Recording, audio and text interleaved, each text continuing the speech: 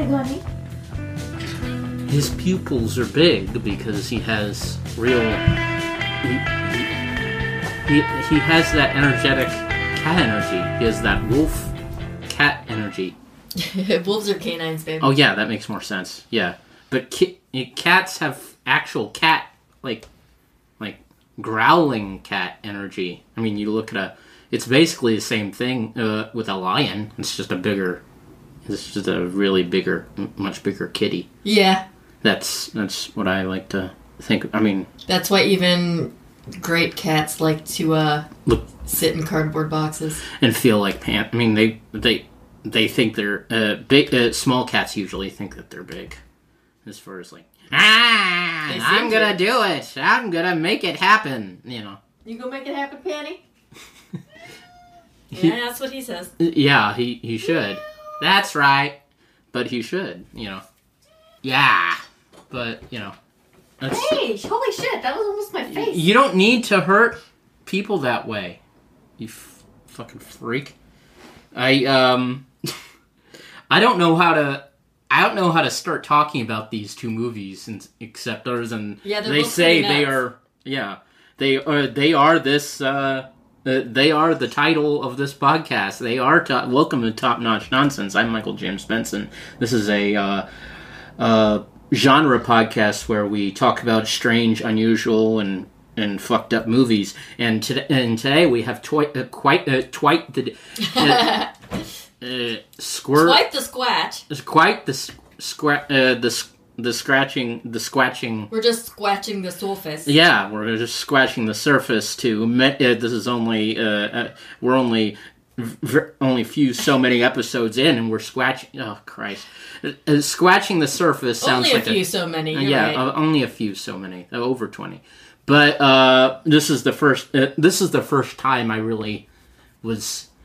This is the first time where a movie really didn't make any sense. I mean, but the first movie especially didn't make any real, actual sense. I mean, logical, real sense. As far as what, babe? As far as like I had to decipher and read all of this fucking narrative shit of what exactly was happening in parts of this movie that I didn't catch. Oh, good. You can explain it to me. Yeah, it's not, So why don't you tell us what the movie's called? Yes, let's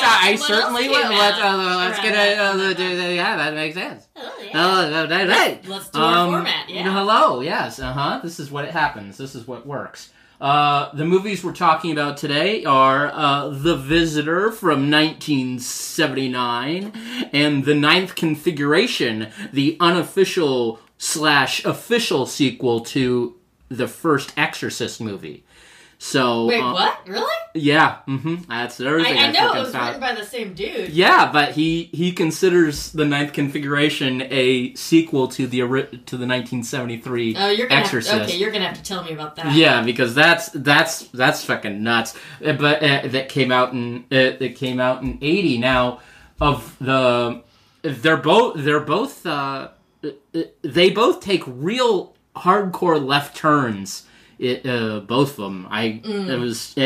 With Ninth Configuration, we'll talk about. There's like one half of the movie that's very jovial and happy, and ooh, look at all the not so crazy people. And then once you get in the second half of the movie, it's like, oh, this is really sad. They're talking about the death and about real mental illness rather than just the happy-go-lucky saying Tourette's type of shit.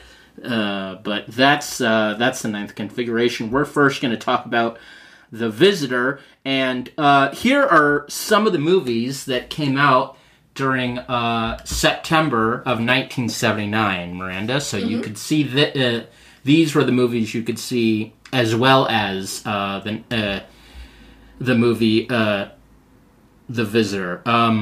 You had The Tempest, The Green Room, The Great American Girl Robbery. Yeah. Patrick, Disco Godfather. The Onion Field with a young James Woods. Quadrophenia, a movie I want to talk... and there's a movie called The Legacy that's set in... that's about a Los Angeles couple that visits Britain and is haunted by a ghost cat in a mansion somewhere, which is going to be fucking awesome. Those things. Yeah, exactly. We got to watch that. Love and Bullets, Stone Cold Dead, a remake of The Wolfman called Wolfman, Death Car of the Freeway, Swap Meet. There's a movie called A Man, a Woman, and a Bank. Oh, Christ. Huh. Blackjack, and a movie called Thirst. Other movies by the same director, and he has a American name, which is different from his Italian name, because his Italian name is Giallo Paradisi, but his American name, the first thing that we see on the screen, is a Michael Paradise film. Yeah. Because they, for some reason, they just had it just went as a different name. Giulio, sweetie. Giulio Paradisi. Giulio Paradisi. This is a really insane movie. Because it doesn't make any sense, I'm just gonna read like a short description of the entire movie. So this is what I read about this. It's like, John Huston stars as an intergalactic warrior who joins a cosmic Christ figure in a battle against a demonic 8-year-old girl and her pet hawk. I didn't know it was her pet. I found out it was a hawk later watching the movie. I was kind of digging around and I wanted to find out what kind of bird that was. So where are you getting that synopsis, myself? Yeah, from IMDb. But while the fate of the universe hangs in the balance, multi-dimensional warfare, pre-adolescent profanity, and brutal avian attacks combine to transport viewers to a state unlike anything they've ever experienced, somewhere between hell and the darkest reaches of outer space.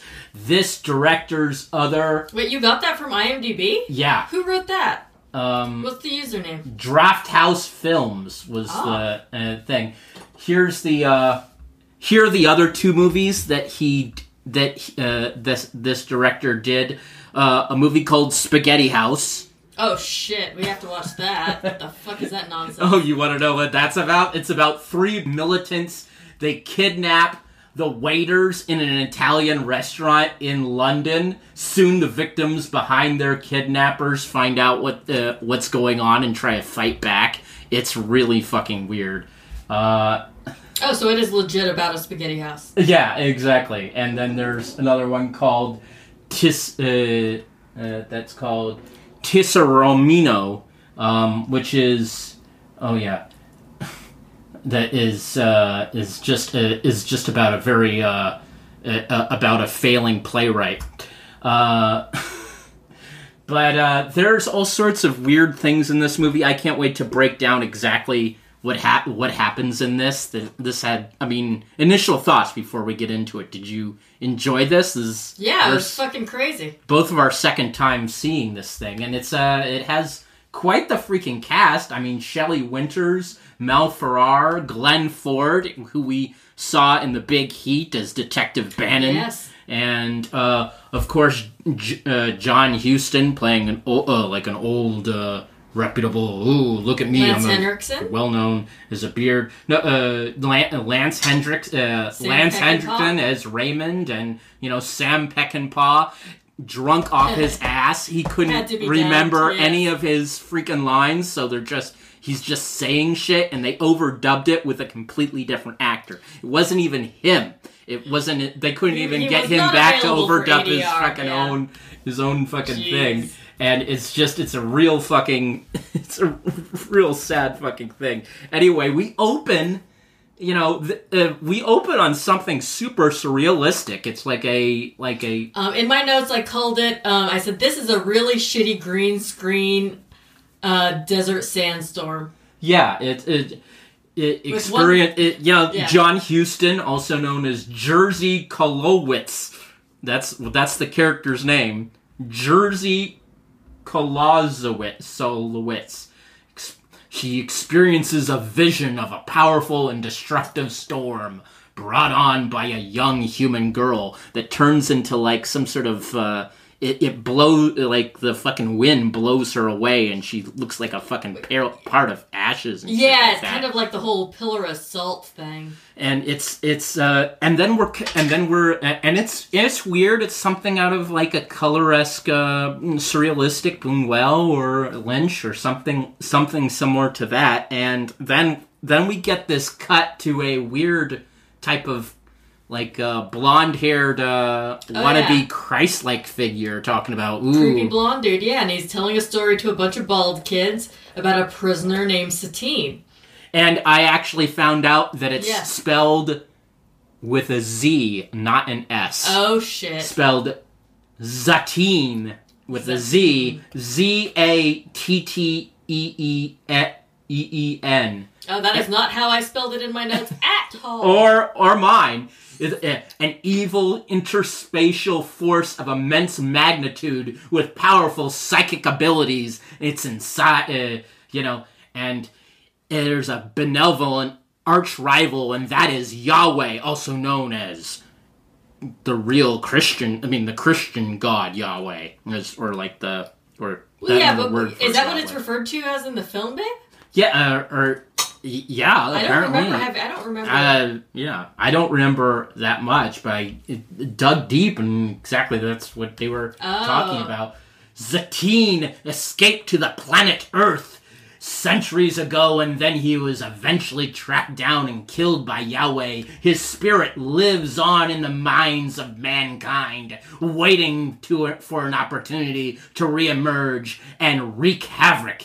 That's weird, because what it actually says in the movie, what the creepy blonde dude says, Zatine was, Satine's Satan, I get it, that's a little on the nose. It's very on the nose, yeah. Was a mutant with a primal wish to kill who used mind powers to spread destruction and death, and he transformed himself into an eagle, and he was killed by the Commander with his brain. That's what it was called. It was called the Commander. I don't remember him saying Yahweh. I think I would have clocked that. But then, before he turns into an eagle, he banged a bunch of Earth chicks to spread his progeny, and then Commander's progeny is throughout time hunting Zatine's progeny. That's what I got from Creepy Blonde Dude. And it doesn't. Thank you. It feels very Scientology adjacent. Yes, in the way it's said. Apparently, all of the kids in that scene, they all had shaved heads, but our main girl Katie, she since she's a quote unquote professional actor, that was a wig in her scenes. Oh, it's bald cap? It is a bald cap. Well, that makes sense, because she had to do so many other scenes with hair. But all the other kids, they were just extras who shaved their head to be in the movie? Oh, fucking A, dude. Because it's not like they were like 2 or 3. These kids were like 10 years old. Yeah, it just... When you were like 8 or 10, would you have shaved your head to be an extra? No, yeah, I would have.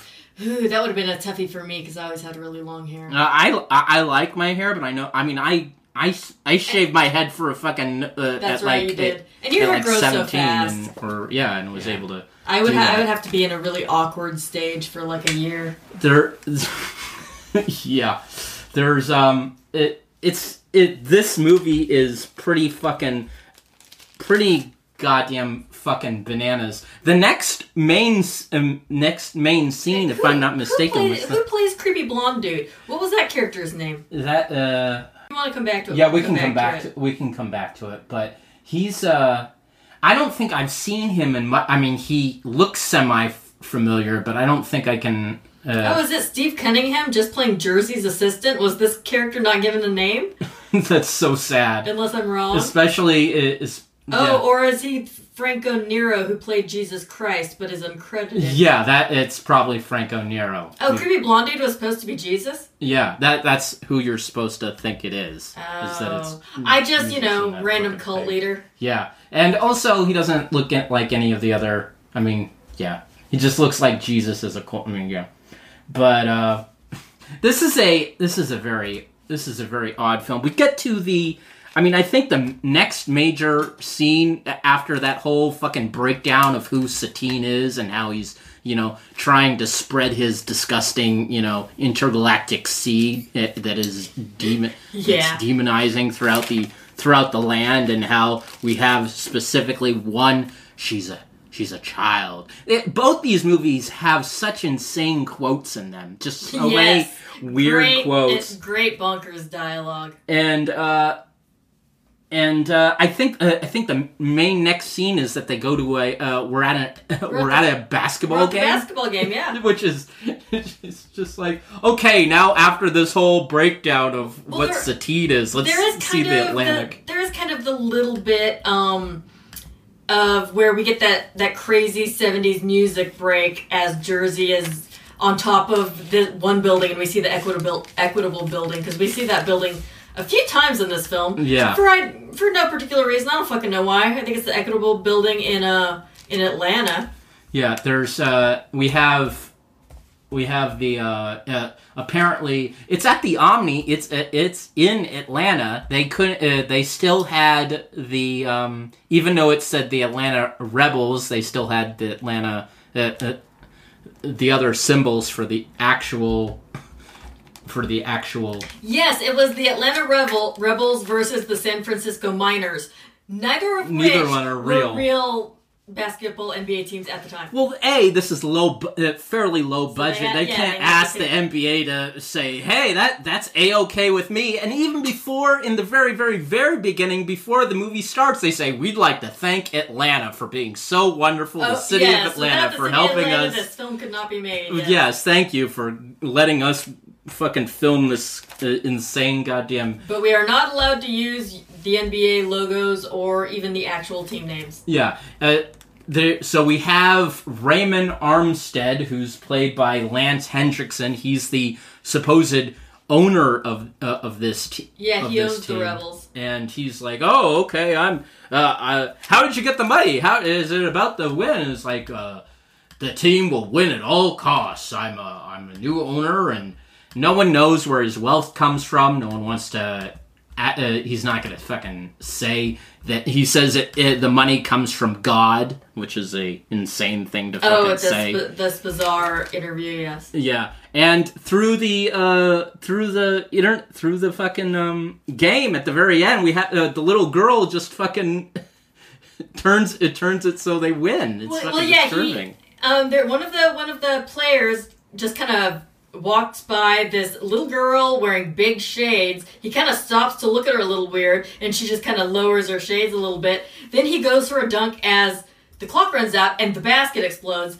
And actually, my favorite part about this was watching all the sports writers, like, uncover their typewriters, like, legit typewriters on the table where all the sports writers are, I guess, the press. Yeah. And just start typing on their typewriters. "Oh, shit, the basket exploded. This is a big... This is a big story. I gotta make sure this is in the evening. I better get this on my Selectric, yeah. Yeah, I have to make sure this hits the Evening Post. But, and he's dating a divorcee, Barbara Collins, who's Katie's mom. Who's Katie's mom. And my heart goes out to Barbara. Barbara. She gets put through the ringer through all of this fucking horseshit. Is probably everybody's playing her. Is really, really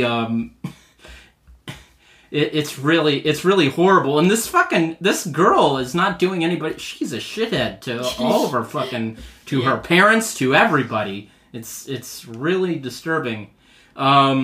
Anyway, so what do you have? So she's the Satine progeny. Yeah, she is the Satine progeny that has telekinetic powers that can get people to, win basketball games when they need to be, and can supposedly, automatically have a gun appear in her fucking birthday present, or as a birthday present for herself. Yeah, that happens a little later. But so the scene after the basketball game is Lance Henriksen and Barbara are naked in bed, and apparently this entire scene was improvised. Yeah. Ooh. Yes. Because it has really weird lines, like she says, "You treat me like a normal person, and I thank you for it." And, which is, gets some self-esteem. Thank you very much. I'm so glad I have a normal person that cares about me and that loves me.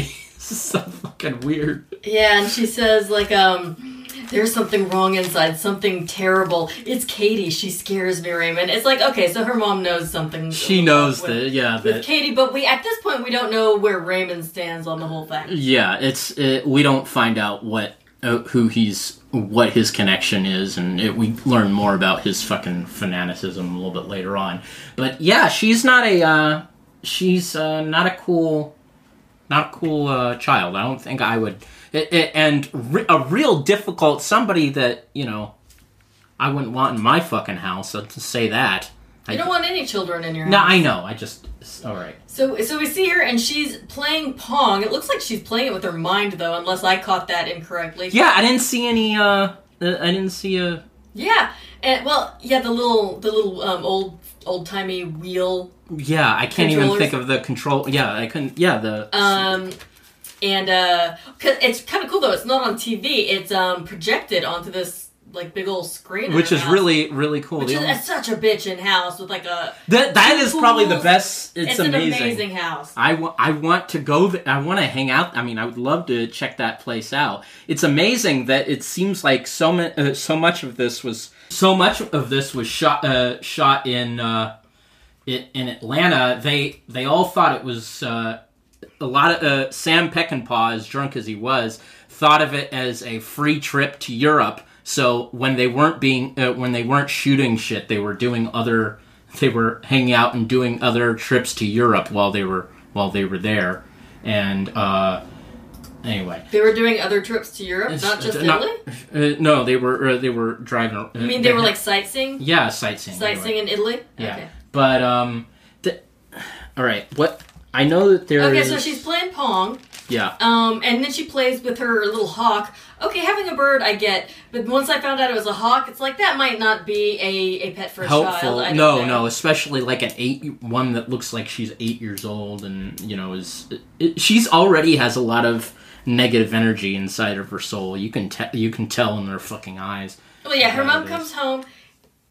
And, we see that her sitter is just completely passed out asleep. And Katie's pissed at her mom. She says, you leave me alone too much and I'm tired of it. Which is for an 8-year-old, it's like, damn. This 8-year-old is more bold with how she fucking talks to other people. Apparently, she wasn't super comfortable with all of the cursing. But apparently, she pulled it off fucking well. My God, she did. I believed it each time. And then she says that she wants...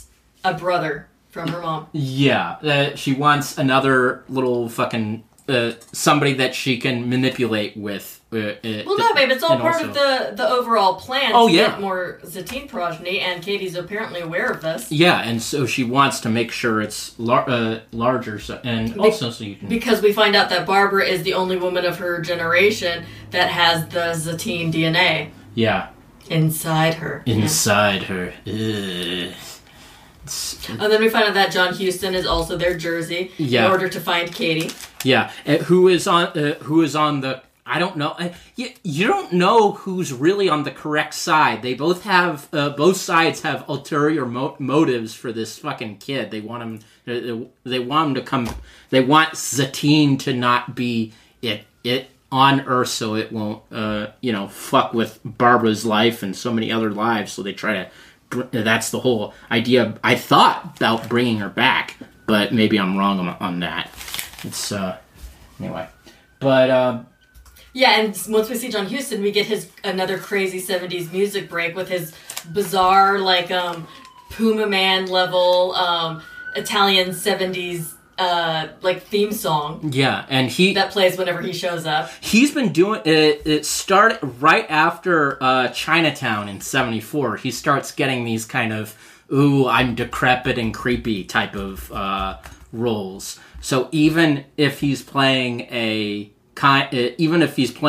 benevolent character, malevolent or benevolent. Which one's the... I forgot. Which one is the... Yes, I'm just as smart as no one. All right, which one's the nice one and which one's evil? I forget. I think benevolent is good, malevolent is evil. Yeah, but even when he's playing someone benevolent, he comes off malevolent. Mm-hmm. Ah! Yeah, that's what I meant. I wanted to say that particularly well. And we know... So he seems to have a forethought of knowing where to go and knowing how, and having some sort of plan, but it isn't revealed in the most coherent way at all. There are big stretches of this movie, like 10 minute stretches of this movie where he is just standing on top of a roof waiting for aliens to come down so he can bring Katie's body filled with Zatine back up to the fucking skies where she belongs, or some sort of fucking bullshit. And of course, John Huston's Jersey character is going against, in some ways, Lance Hendrickson's character, who is more or less being paid off by Satanists to try to get this. We don't really know who exactly these board members are. They look like but they're all wearing Navy suits, so that's pretty evil. Yeah, that's already pretty evil. They don't. They look like they want to control this for their own fucking awful ends, rather than just having it's just a bunch of old guys trying to control a young girl. Another strain in our movies that we've watched. A bunch of old guys trying to control a younger woman or a younger girl or a child, which is fucking disturbing. But yeah. So John Huston is on top of the roof again, and we see that equitable building again, so we know exactly where we are. And he's there with one of the bald guys, and then a bunch of other bald guys follow. So I guess it's the kids from the first scene. They just aged quickly, or this is how far in the future it is. It doesn't really make that clear. It's very unclear. It's just very surrealistic. My thought was that it takes so long to get from their home planet or wherever they are in the stars, talking to the Jesus Christ character who's telling them the fucking stupid story when they're young children. It takes them so long to get to Earth that they are that old. And it also, it's either that or they feel like they're being growed in those like fucking teepee fucking things on top of that building. Which is... I don't know, that was super weird. So it's like, these bald dudes are like bringing up these big metal suitcases or something. And then that's when we cut to see Lance Hendrickson going to the, or Lance that is, going to this board meeting with a bunch of old guys in Navy suits. So they know about Katie, and they know about the visitor, who is John Huston. So then they're giving him the job to marry Katie's mom to make sure that she has another kid, because they want the brother as well. It's a big conspiracy against Barbara. They say Barbara is a miracle of nature, the only woman of this generation that carries the genes of Satine. The genes of Satine. But I guess she doesn't express them somehow. And then go back to the roof, and all the bald guys are like behind these weird screens. I don't know. Behind these weird screens, which I thought what was that supposed to mean? I thought they were getting some sort of getting ready or getting bigger. Ladies and gentlemen, when you see this movie, you will forgive us for having trouble trying to explain what the fuck is going on, because there are so many moments. There are so many horrifying moments. One in particular is at a birthday party that is probably the most fucking worst fucking thing. You wanna talk about let's get into and so Katie is 8. And she knows, she's kind of aware of what she can fucking... at least aware enough to fuck with her mother, to fuck with her mother's friends, to fuck with anybody else who tries to come at her. I don't know, I think she just thinks she can do whatever the hell she wants. But she's kind of partially aware that she has this shit, or else she wouldn't be doing this type of fucking hardcore, heinous, mean shit to her mom. Or she's aware of doing any of these things. Anyway, it's just, I really was scared at that birthday party. That's probably one of the major scenes of the movie. So what happens is there's a birthday party for her. She's turning 8 years old, and there's a whole bunch of the old ladies and a handful of children friends. Yes. And that's fine, and everyone's that's great, it's wonderful, and then let's open up that freaking package. The cake comes. They sing the happy birthday song. Her hawk, and it appears like some other birds are kind of freaking out about this whole thing. They know something's up. She blows out the candles. John Huston is randomly there, and then she starts opening up presents. She gets an Atari, which is pretty sweet. And this is before he even offers to be a babysitter. He's just randomly there, which is really fucking weird. How did you get invited? You just walked into the place and say, "Yeah, I'm gonna walk in here." And all these people, they keep kissing Katie on the cheek for her birthday, and she keeps wiping them off every time it happens, which is fun. It's very funny. So it's like, she's not into it. Even when the 8-year-old is being evil, she's being authentically like an 8-year-old, which is authentically 8 years old. I remember when I did that when I was 8, wiped it off my face.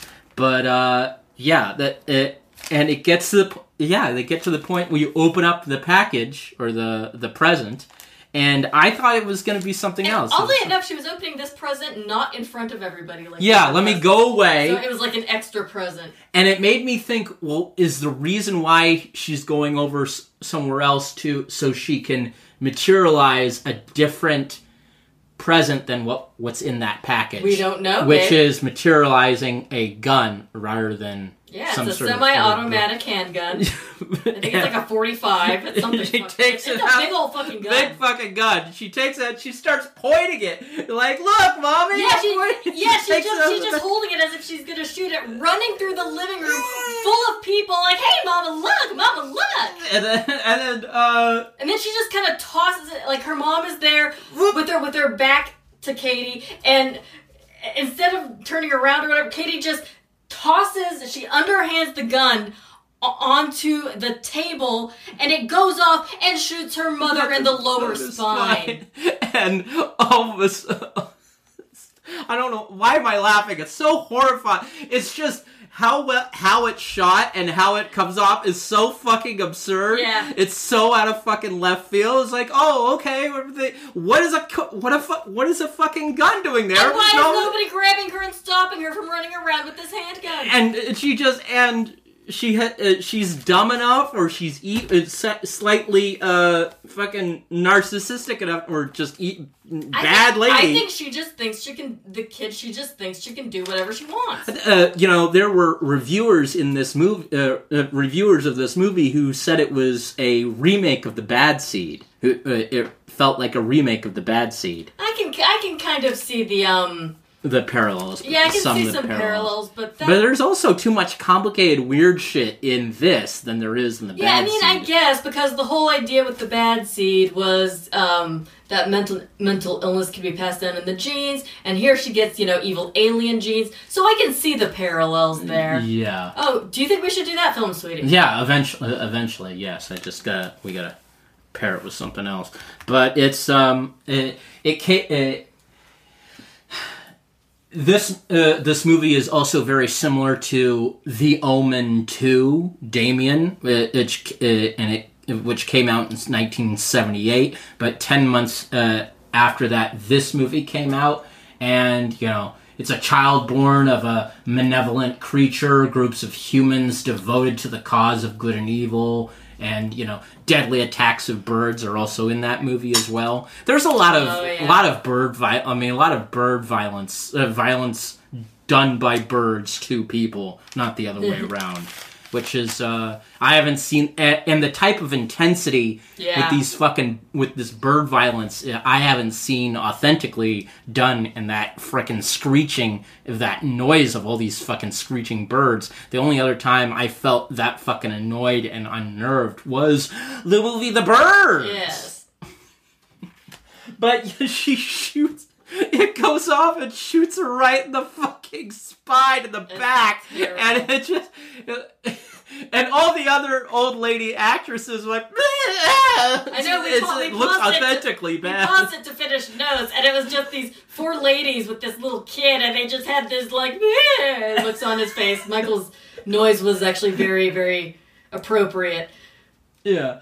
And so throughout this, the I don't know if we said this, but I want to make sure this is. But the guys in the boardroom, they want Raymond to father a male child with Barb. Yeah, we already said that. Yeah. I mentioned that because they literally said that during the anyway. during the board meeting. So then we get a montage of poor Barbara going into surgery. It's so sad. And Katie is at gymnastics class, and she's with some of that crazy ass late 70s Italian movie music. Her and it's done so. It's like a lot of those scenes don't really.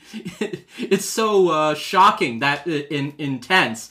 You do not need some of the music juxtaposed with some of these scenes so doesn't really mesh all that well, and it certainly feels very giallo. In a lot of moments, and I guess it's a nice juxtaposition. You're seeing the daughter, wow, she's using her body and it's going so well and she's happy exercising with the gymnastics that she's doing. Meanwhile, her mother will never ever be able to do gymnastics in her entire life. And not only that, she won't be able to walk because the bullet went through one of her kidneys and severed her spine. Here, I actually so fucked up. Go ahead. Let me see. Actually, I found the soundtrack on Spotify. I want to see if maybe we can get a little bit of this crazy music in just 10 seconds. And we'll edit it. Yeah, and it's a 30-second thing, so we can. Okay, just to try and give people an idea. Let me just find something that works. Yeah, no problem. Okay, this is the one that actually says hospital sequence. Let's see.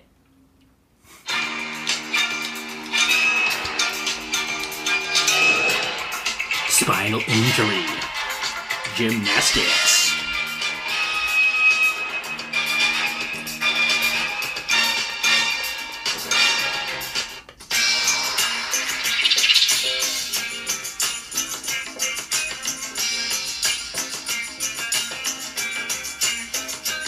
This is insane. Okay, so I highly recommend that soundtrack. It's just late 70s Italian awesomeness. Yeah, and sometimes, even if a giallo movie is bad, the music's fucking amazing. Yeah. Not that I'm saying this movie's bad. It is 5 stars all the way for me. But there's just some more information. The budget on this movie was $800,000. Wow. So that's 1979 or 1978, late 1970s money, and for how small this movie is, there's a lot of set pieces that are that now I can understand why it would cost $800,000. We have a car race fucking crash scene in this movie on the Atlanta highway, which gets fucking insane. So we were at the montage of Barbara going into surgery. Katie's at gymnastics class, and she's just killing it at the bars. And her teacher tells her that, not in those particular words, but Katie's like, yeah, I'm getting perfect. I will be perfect. And then, the gymnastics teacher's like, I'm so sorry about your mom. And Katie's just like, my mother didn't die. She just won't be able to walk anymore. She is so just no empathy. That's not a thing. Just like, there's no skin off my nose. I don't give a fuck. It's fucking terrible. Why should I care about that? It's not like I inadvertently dropped the fucking gun. No guilt. No guilt even. No guilt of anything. Just like, I dropped the gun. It went off when it went on the fucking thing. And boy, do I feel A-okay. So everybody's back in their really amazing house. So it's Len Henriksen, Barbara, and Katie. Yeah. And Katie's just fucking around riding her mom's new chairlift that they had to have put in because she won't be able to get up the stairs since she's going to be confined to a wheelchair now. And, they're talking about how they might get married, and Katie's super stoked about it, like, oh, we'll be a family. And it's like, you're close enough already. And that's when Shelley Winters shows up. Shelley Winters going ham in a couple of fucking scenes. Just going like, I have never seen her be this. I mean, I've seen her do other stuff, but I've never seen her. And unfortunately, because this movie, the reason why so much of this movie is so confusing is because we don't know. It's hard to decipher the motives of a lot of these characters, and but especially the Shelley Winters character. Yeah, we really I am not know sure what her deal which is until very late fucking side she is on, especially when with some of the lines that she says to the child. Well, she definitely doesn't like Katie. No, she is suspicious right off the back of that. Barbara even asks Shelley Winters' character, "Do you think my daughter is good?" And she's like, do you want me to be honest?" No. It's so fucking weird. But yeah, she's there, and she's gonna be the new housekeeper. The new housekeeper to look after the. Oh, and this scene's great. Okay, so she tells Katie that she has to leave. So Katie goes to catch the school bus, but she finds the cop that has been investigating the shooting. Yeah. So they're not just letting this go entirely. No. Like, it was just an accident, because it's a little fucking suspicious and weird. So who's that? That's Glenn Ford. Yeah, Detective Jake Durham. Yes. Okay. And so Detective Durham is on the case. Tells Katie, he's like, well, is there anything else that you want to tell me, Katie? And she's just like, yeah, go fuck yourself. And she means it with every fiber of her being. Yeah. She was uncomfortable with the cursing, but that kid delivers that line like a boss. Yeah. And he's just like, you can tell me I'm the cop. Everything's on the up and up. Just, I want to know what happened. And Katie is just not taking any of his shit. She's just like, I don't like you. You're a child molester. I bet you do dirty things to children. I'm smarter than all of you. No, maybe you are. But let me ask you just one last question, and I promise I won't ask you anything else. What happened to the... Oh, no, wait, hold up. Oh, and then, Detective Durham just says, I'm worried about you. And Katie's just like, Jesus, everybody's worried about me. They need to worry about themselves. And then Detective's like, well, Katie, whatever happened to the gun that your aunt gave you? And she's just like, well, you better write it down. Yeah, and then she she gives him the come hither motion, and then she whispers in his ear, right up your ass. It's fucking... This kid kills that scene. She is so good. It is really, really That's my favorite scene in the whole movie. She's fucking great.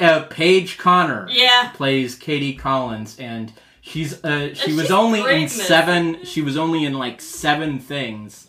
The Night They Robbed Big Bertha's in 1975, this movie in 79, Little Darlings, she was the girl in the t-shirt. Which is... I wish I remembered that particular part. We'll go right back at that and see which girl in a t-shirt she was. But it's amazing. A movie we've already done just a year later. That's awesome. She also was on The Facts of Life as Lucy.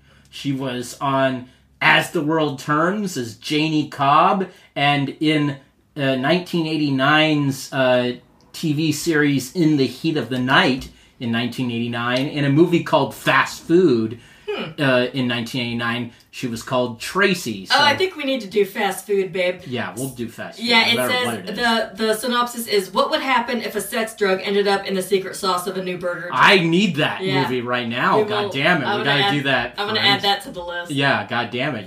Yeah, that would be awesome. But she pulls this off.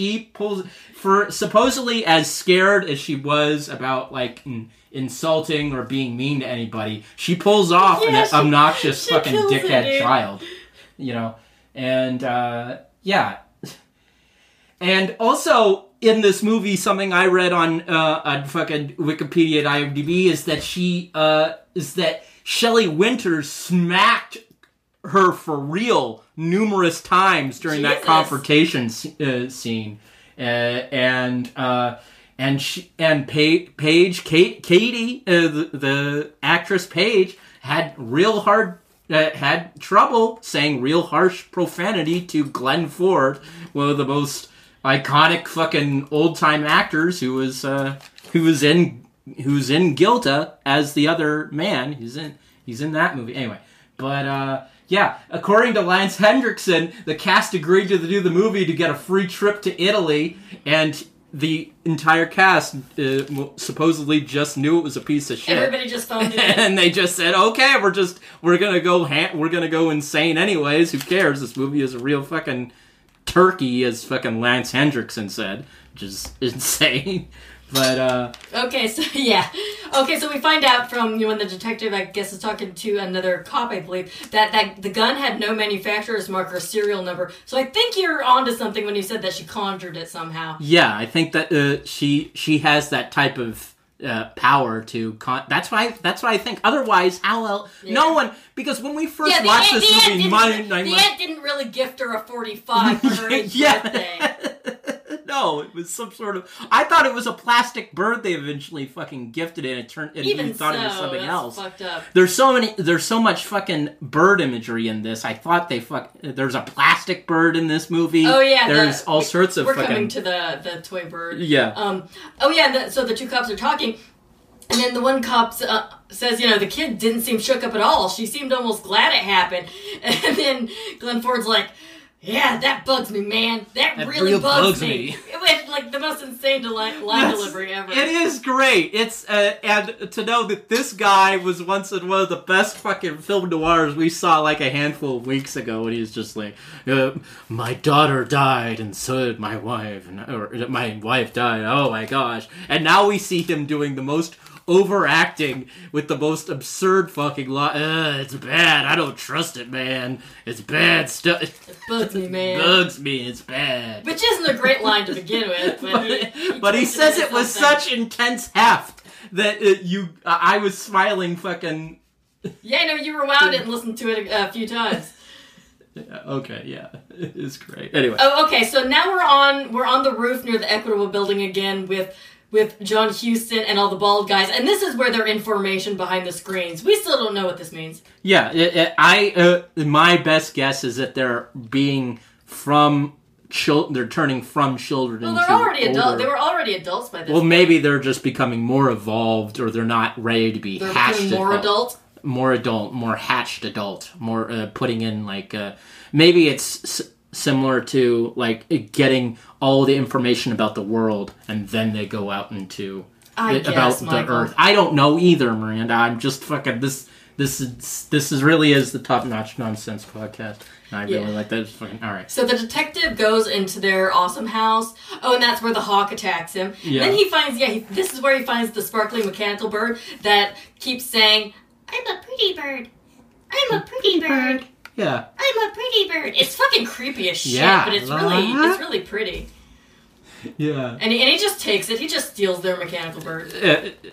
And he gets attacked by an actual bird. I don't know. Well, yeah, the Katie's real hawk follows him in his car and attacks him when he's driving, right in his eyes, just scratching the shit out of his eyes when he's driving. So he runs over a cyclist, his eyes are all bloody, and then the car rolls down a hill and goes on fire. And then explodes. And it explodes, and that is the end. And then bystanders are trying to help him out, more or less help him out, or trying to find out what's going on, and they're around that car, and then the car fucking explodes full of fucking fire. Anyway, but yeah.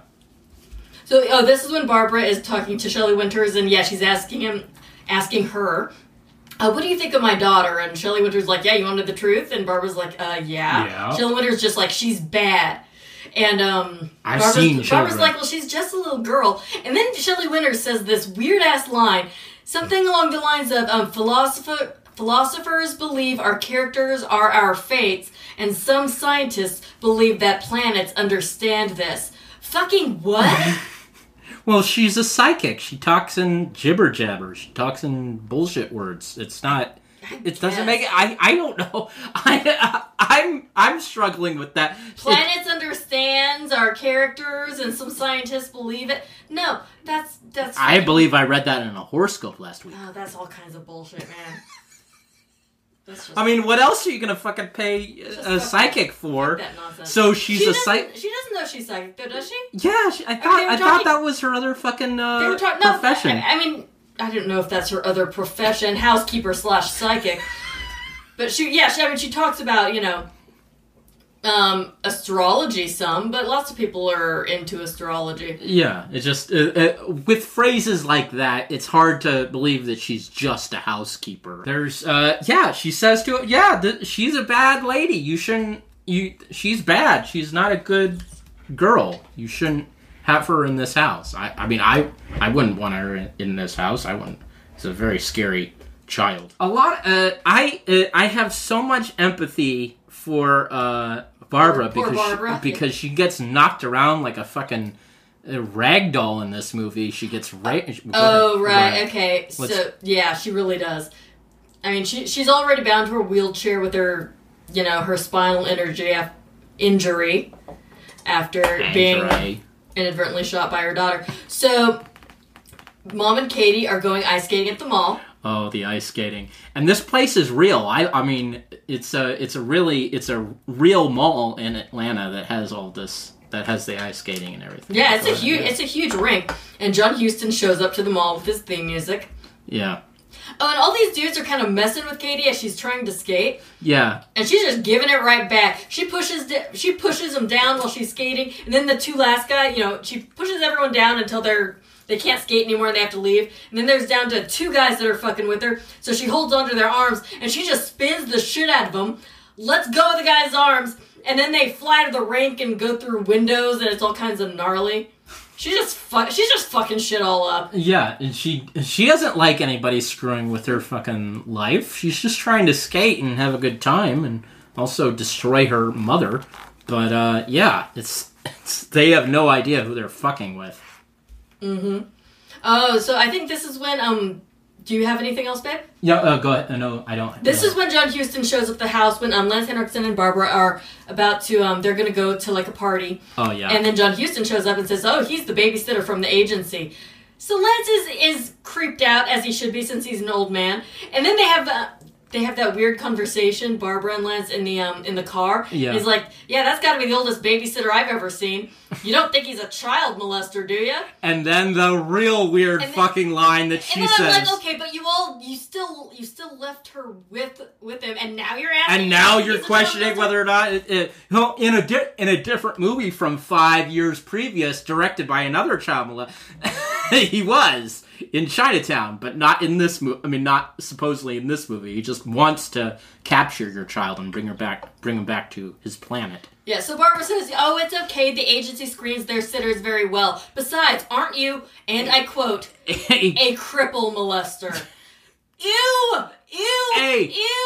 And he says... No! Yeah, and he says, I would be if you gave me a chance. Ew! What the fuck?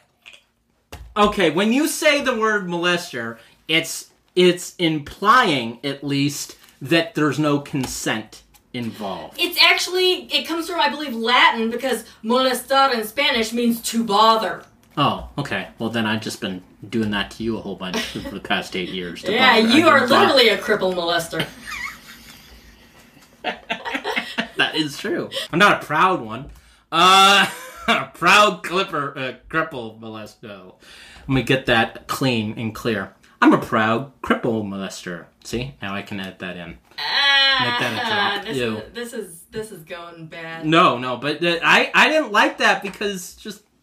Yeah, you don't, when you say molester, I think, you're doing it to like say, hey, I'm doing this without your consent, because consent is involved. It's just really disgusting. And yeah, you don't, people screen their fucking shit, but A, he's not from the fucking agency. You just assumed. He said he was. And okay. You just believed him. Congratulations. You believe John Huston when he says he's from the babysitting club. Jesus Christ, that's not cool. I'm a babysitter from an agency. You believe me? Look at my beard. I'm old. I won't do anything to your child. But he does. He questions it, and he's like kind of hypnotizing her or something to get her to remember the Satine stuff, is what it seems like. To dig down to see if there's any, see if it's genuine, if it's the real. If she's the real deal. Oh, he's like, yeah, you remember another time and place with blah blah. Yeah, and because you don't want to just, become a babysitter to just a random run. But yeah, exactly. But and eventually they play Pong with each other, which is fucking weird. Katie loves to play Pong, and she asks him, she's like, "You want to kill me?" Totally, again, nonchalant, just nothing phases this kid. And then John Huston's just like, "No, I want to take you away." Which is She's like, oh, that's much better, weird old man. And he's like, when my friends arrive. And so she cheats at Pong, and he accused her. He's like, you cheated, you used your powers. And she's like, nope, I used a switch. Which is like, okay, you still cheated, though. No, you still cheated, and you gotta stop with... It's just amazing. And so her mother is wealthy enough that in 1979, or Raymond is wealthy. Well, he just bought the basketball team, so I guess he can fucking afford Pong, because I don't think it's... Because it's 1979, Pong is very new. It didn't really become a thing until or super popular until I thought the early 80s. Well, let's and this take is a look. 70 and this is 79. So the only other time I've seen Pong in a movie that early on was in David Fincher's Zodiac, probably my favorite David Fincher movie. Okay, so let's see. How much did Pong cost when it came out? The creator said when moving into the home market, they needed to make sure it was sold at a price people could afford, which back then was $55. Oh, that's not bad. Even for 1978, 1979, that's not bad. $50 for it. That's... Well, this one says in 1976 it cost just under $100. Oh. So... Oh, that's Atari, which she apparently got an Atari as well, so... Gosh darn, I mean, she gets a gun, she gets an Atari, she plays Pong all the time. What a fucking... I mean, she's able to fucking halfway, she can murder her mom and more or less get away with her. PC World agrees with the first thing, said it cost $55. Yeah, okay. Well, that's certainly something. The more you know. Okie doke, so let's see, Oh, and then Katie tells John Huston, is like, go back to wherever you came from. This world is not for you. Now, do you think that is... do you think that she knows that he's from also an alien world, or is she just thinking, oh, he's just an old... Man. Oh, I have no idea what she knows or thinks. It doesn't really give us a lot of information on that. But where Barbara and Raymond, Mr. Henriksen, where they went was, they went to some big, fancy, posh dinner, and he says he can't wait to marry her later, sort of thing. And then, after the scene with, John and Katie, Barbara's pissed since she doesn't want to get remarried for whatever reasons are her own. Yeah. Oh, and then when she gets home, she finds a letter that Katie wrote telling her to just marry Raymond, and she's selfish. You're selfish. This is so fucking insane. And then Raymond calls the house, and Katie's super stoked about it, but Barb is annoyed. And then, Katie's like, oh, can I talk to him? And Katie says on the phone, like, oh, you and Mom could make love, and I could have a baby brother. It's like, whoa, stay in your lane, kid. That is... No. And also, when at one point she gets on her mom while they're in bed together and says, I really want a baby brother. And when they pick up she picks up the phone. Barbara picks up the phone and talks to Raymond, and she is really, really super close to her mom, like more or less demanding, wouldn't it be great if I had a baby brother? Wouldn't it be awesome? Wouldn't it be fantastic? And, yeah. Right? Or did I not just go over Yeah, that? You went over that. I'm just... all right. You're just reiterating? Shit, man. Yeah, but that is... It just... I found it to be pushy. I found it to be wrong. I would never do that to my mom. If I was a child, you probably wouldn't want to do that. It's like, to yours either, but yeah, it's not cool. So Lance is back at another meeting with the Navy suit guys, and that is to say navy blue suits. They're not dressed like they're in the Navy. No. Another bonkers score is playing. So he's getting fired from Barbara boning, and says, one of the board members says, a more efficient method has been chosen, because their whole goal was to get her pregnant with a boy. Yeah. So... Barbara she's at the airport for some reason. Is this where she's at the airport for some reason? Yeah, she is. And we don't know why. Yeah, I thought I'm not really sure. There are sequences in this where it doesn't really explain shit. It feels like seems like some of the scenes are out of order or something, or if they have background scenes that make them make sense, those scenes were cut. Yeah, it feels like there were that there were deleted scenes that just didn't make it in. because there's some jumping around. It feels like it doesn't make any goddamn... There's moments where it doesn't really make any sense. That's why I was so confused. I didn't understand the narrative through some spots. Some parts were really confusing. We just drop off. I mean, we don't even hang out with Glenn Ford, the detective, anymore. After his car crash, maybe he's dead. We just stop seeing him, and he's supposedly... we're supposed to feel for him. It's really... Yeah, anyway. Yeah, it's very abrupt. Okay, and she sees her doctor. I guess was it her doctor that helped her with her spinal? He's there at the airport for some reason. Katie is lost, but then they find her, and the doctor says, "Oh, why don't you guys come to my place?" And Katie's all for it, but Barbara is not into it. Yeah. So they're on their way home. They get into Barbara's car, which stalls. And then there's a truck with really bright lights behind them, and we think it's going to just completely bum rush them, but then it goes past because that freaks Barbara out. But Katie again, and they both stop, and they more or less, she calls up the tow trucking people and says, "Yeah, I'm stuck here. I gotta get somebody." And they say, "Oh, he'll be here in 30 minutes." And they're like, "Okay." And it's pretty sick she has a car phone. Yeah. Raymond's a very wealthy dude. And well, how do you know it's all his money? Like, they're not even married. Oh, you're right. But, yeah, I'm just wondering where she got her rest for money, if not from the guy who she's dating who bought a fucking basketball team, or bought a basketball team. It could have been inherited. They really don't go into that. They really don't. There's no backlog to that. Yeah. But she supposedly passes out. Katie is aware of this entire thing, and out of the truck come these people who take her into the back of the truck to more or less with these dudes that look they're in uniforms that look like football uniforms. It's really weird. Yeah, it's really fucking creepy, and they take her in the back of the fucking truck and more or less kind of inseminate her. That's the vibe. That's more or less what they did.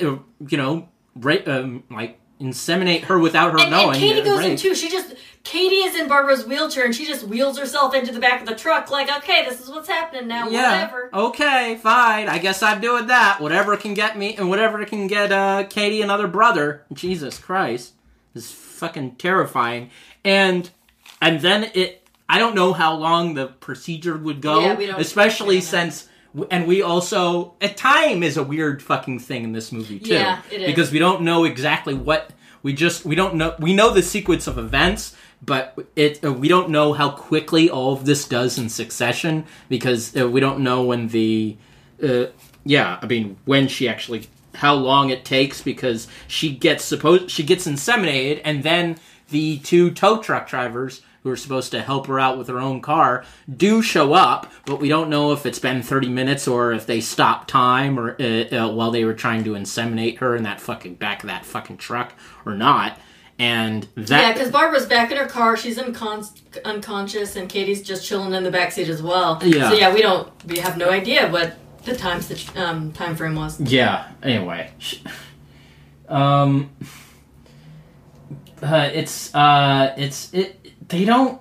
It's really disgusting and terrible about what they do. And and she goes to see her at...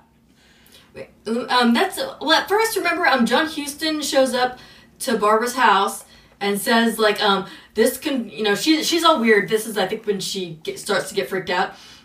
He says, this confusion comes to you from another time, another place. Last night you were taken by violence. You are pregnant. This child must never see the light of day. So this is when she's freaked out. She's just kind of spinning around in her wheelchair because she's super anxious, but she can't really pace. So she's kind of doing wheelchair pacing. And it's another montage with Katie at gymnastics practice for whatever reason. It's very strange. And that's when Barbara decides to drive to the hospital. Yeah, and see her first husband. Yes, Dr. Sam. And that's how she divorced her first husband. That's where she might have gotten the cash. or whatever. Maybe, or not, but he's working in what looks like a... He's working in a shitty fucking hospital. He is Sam Peckinpah, and he is he's tired, he's drunk, he don't know jack shit. Yeah, this is a very overcrowded, clinic-type hospital. Yeah, it doesn't even feel like a real... It feels like some sort of, like, one step above a free clinic. Yeah. It doesn't even look like a hospital. It looks like a rundown fucking warehouse with like enough fucking rooms in it. But she goes to him to try and get an to get some sort of I thought it was to get an abortion. If I'm not mistaken. Yeah. She pretty much she says people are watching me. Evil people are doing things to me. Yeah, and it's supposedly Katie's biological father. It's supposedly, even though it's Satine's inside Katie, it's that anyway. But go ahead. And then we cut to Katie and Shelley Winters, and Katie's just like, "Oh, where's my old whipping boy at?" And that's when Shelley smacks the shit out of her in the face and says, "You will ask, where is my mother?" And I was like surprised you're gonna call your own mother a I was like whipping boy. I had no idea. Maybe I thought she was talking about like a dog or like some sort of. That's also terrible. That's also fucking terrible. But whipping boy was like we weren't introduced to any sort of whipping boy in this movie. So she's talking about her mother. That is fucked up. That is so fucking horrifying. Yeah. What a terrible Poor thing Barbara. to say to you. And it doesn't even feel like she's from her mother's of course not. She's from she has the sin of Satine inside of her, the genes of Satine inside of her, and so she has that negative energy that she keeps on throwing at her mother. But yeah, it's anyway. And so Katie does ask, fine, where is my mother? And then Shelley Winters says something weird. She says, "Nothing. I've done nothing to protect her. Don't be alarmed." And that's like... Which is like, okay, what the fuck is happening here? What is your deal, But lady? that is the opposite from, like, the first fucking line of dialogue you said to the child, being so angry at her. Why would you say that line, which implies that you don't even care about the mother, when you supposedly... those are two diametrically opposed lines to say, one right after each other, to the child, to Katie. Which is insane, but yeah. Yeah, and this pisses Katie off, and Katie just goes, "God damn you, tell me where she is!" And then Shelley Winters just screams back at her, and the hawk is screaming, and it's all crazy town. And then Shelley Winters says something like, I had one of my own, and I know how to treat them. It's like, whoa, so you had a Satine baby, and you killed it or something? Or you're just talking about a regular kid, and that's how you, a kid that is a jerk. On a regular basis. We don't really know, and we don't really find out. Yeah, no, we don't know whether or not Shelley Winters actually knows about the Satine genes, or she's she does. She's totally working with Jersey. Oh yeah, I forgot. Yeah, we find that out at the very end. Yeah, but that was only at the end. But at that time, this particular time, we're not really sure. We have no idea what her deal is. Again, another kind of flaw of this movie. As much as I love this movie, and I'm just going to still say this 5-star movie, it doesn't make any sense because you're constantly questioning what are the motives of these characters, because it seems to... It doesn't seem like the director had a grasp enough on, like... There are huge plot holes that I guess the director didn't give a fuck about. Yeah, parts of it are just kind of all over the place. Character holes. So then, we cut back to Barbara and Sam Peckinpah. And she says, she tells him that she's pregnant, and he's a doctor, and he should abort it. And then Sam Peckinpah, or, his dub actor, says, God, why does everything have to happen to you? First a wheelchair, now you want an abortion? All these problems started with Katie. Yeah. Yeah, exactly. I wonder if there's anything you can do about that, Dr. Sam. Too late to abort Katie. Yeah, no. But it's really sad. I just want to say one more thing about Shelley Winters. This is the most intense acting, loud acting I have seen of Shelley Winters ever. Is just oh God, this is just anyway. But what's so this is the part remember Katie? She's outside and she runs into that abandoned building and she's opening the doors with her mind. And John Huston is there with some of the bald guys. Yeah, this chase sequence gets weird. Oh, and then Katie's like, this is just kind of an out in the city chase sequence. And Katie, like, she's loosening the bolt on a fire escape with her mind, so it falls off the building, but it misses John Huston. Yeah. It's like, man, you could have killed lots of people with that nonsense. Yeah. Oh, and then they go into the, a Hall of Mirrors, which is, kind of just a usual movie Hall of Mirrors chase scene where, she just referencing him, Lady from Shanghai. And she keeps breaking the mirrors because it's not really him, and it's like, yeah, that's how mirrors work. And we've seen this in many movies before and since. Yeah. Yes. It's it's well done. It's really tough to pull off that. I mean, to make it scary, but it's a well done scene of. I always like that, enjoy those scenes because I like seeing. I like how things are shot where you can't even see the fucking. Yeah, camera. I'm sure they're a bitch to shoot. Yeah, which is really. No, they are. They're really tough to. They're really tough to do, especially with that many mirrors. Yeah. But yeah. And yeah, she kind of breaks all of them by trying to fucking find him. She doesn't fucking capture him, unfortunately. So then we cut back to Barbara at home. Katie's hawk attacks her and just scratches the shit out of her face. Poor Barbara. So she gets away from it and closes the door on it. And the fucking hawk, just like our cat, tries to turn the knob because it's one of those curvy knobs, not a round knob. Does just like our cat does, and is like shaking the knob. And we're like, okay, sometimes animals are just too damn smart. They're thinking they can open doors and shit. And they did. I know. Well, and then we see the doorknob slowly turns completely and opens, but it's not the hawk, it's Shelley Winters. But Katie runs behind her, and she's in the wheelchair. Oh, yeah, Katie runs behind Shelley Winters, kind of pushes her over, grabs Barbara's wheelchair, and she's running with it, and just shoves her into, like, this giant aquarium or some kind of glass water feature. So we're like, fucking A, dude, is she dead now? And we do think... I thought she was dead for a second, too. I thought she was. Well, this is where we find out that Shelley Winters is working with John Huston. Yeah, and like, oh, okay, finally, thank you for some actual explanation. I mean, like, okay, well, that clears up some questions I had in my head. God damn it. But, anyway. But the,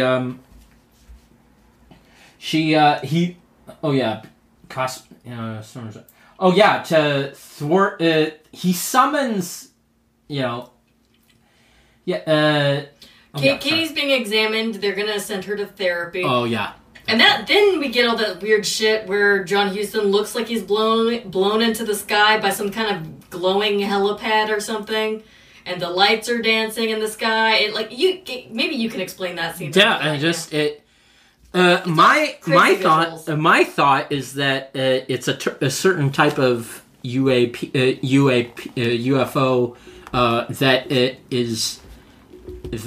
specialty is enough light is shown because we see all these small little lights and they all eventually turn into one big ball of light. Mm-hmm. And I thought that enough of the big light something would materialize afterwards, but it didn't necessarily happen that way. I kept on expecting a fucking a spaceship to show up or some sort of object to be on that fucking roof other than just heavy lights throughout this entire thing. And I guess the light / energy was was there to communicate with him in some sort of way. I don't know. Your guess is as good as mine. Listeners, if you have a better idea after watching this movie, if you have some like stuff like that, please email us at topnotchnonsensepod@gmail.com because we were confused by some of this shit about like this, and I tried to dig deep, and there wasn't a lot of information about this moment, but it's anyway. So then we're back at home. Barbara seems fine somehow. I don't know how are you still alive. I mean, how are you not any other? This is a hell of a strong fucking woman to go through all of this, and this is before any more of the other fucking damage happens to her, which eventually happens to her. But I don't know how you don't, like, just... Alright, Katie, you are now grounded for the rest of, like, 5 years. I'm gonna lock you in your room until you're fucking 18. Because after all this fucking horseshit, I dole out a certain amount of fucking punishment. It doesn't feel like Katie got any fucking punishment for how she treats her mother or any of that shit.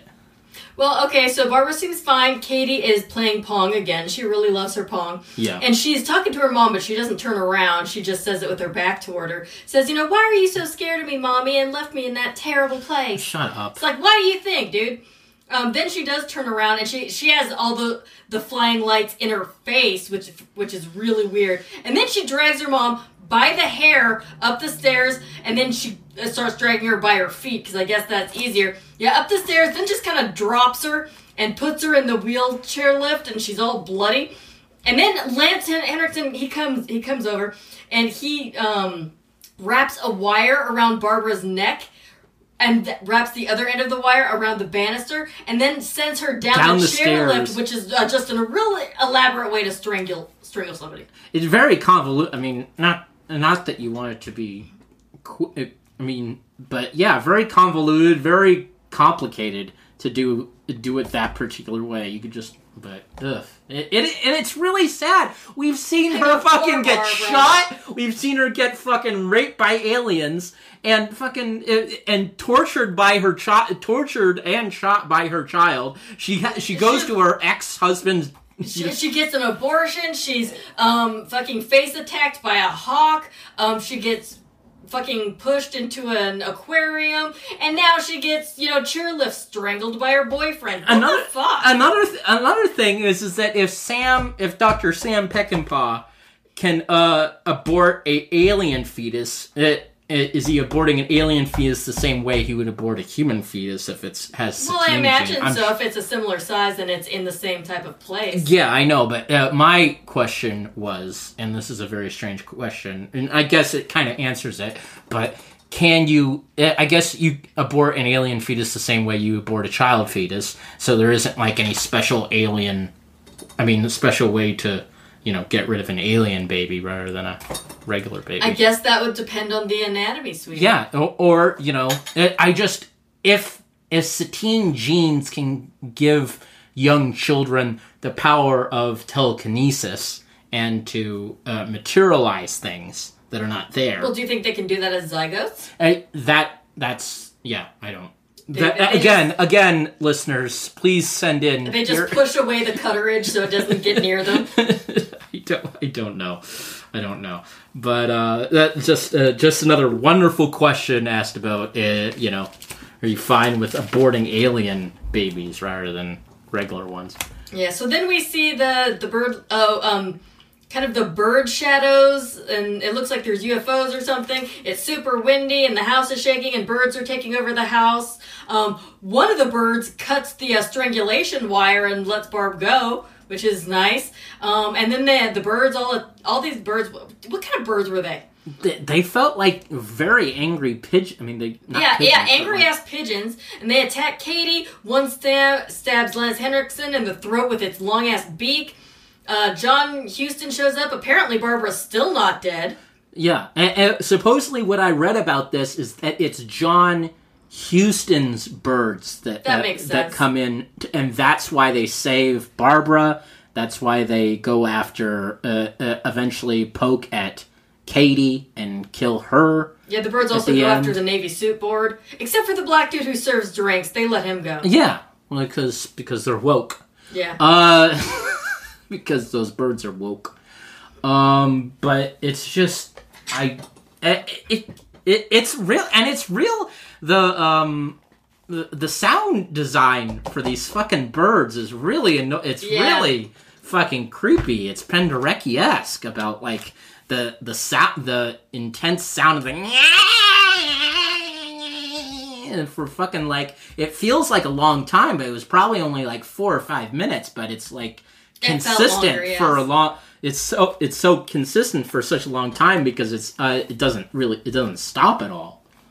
Anyway, so they in some thwart Katie and kill Raymond. They more or less kill the birds. Kill Raymond, which is nice, I guess, since he was working with like boardroom Satanists. Mm-hmm. But I don't like that.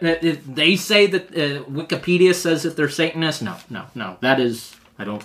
As a self-proclaimed Satanist, I'm not talking about. They're not real. They're just, yeah. So at the very last scene is John Huston is back with the creepy blonde dude and all the bald kids. So they're kids again, unless they're different from the bald adults who he had on Earth. I'm not sure. I don't know. On whatever planet they were on. And Katie is one of the bald kids now and gives him a great big hug, and she's happy on the planet on which she belongs, apparently. Woo! Yay! There we go. Wonderful! Isn't that great? Okay, and now we'll do. Oh Lord! Now we're gonna do our special segment called. Yes, it's special to me. This is called Notes Out of Context.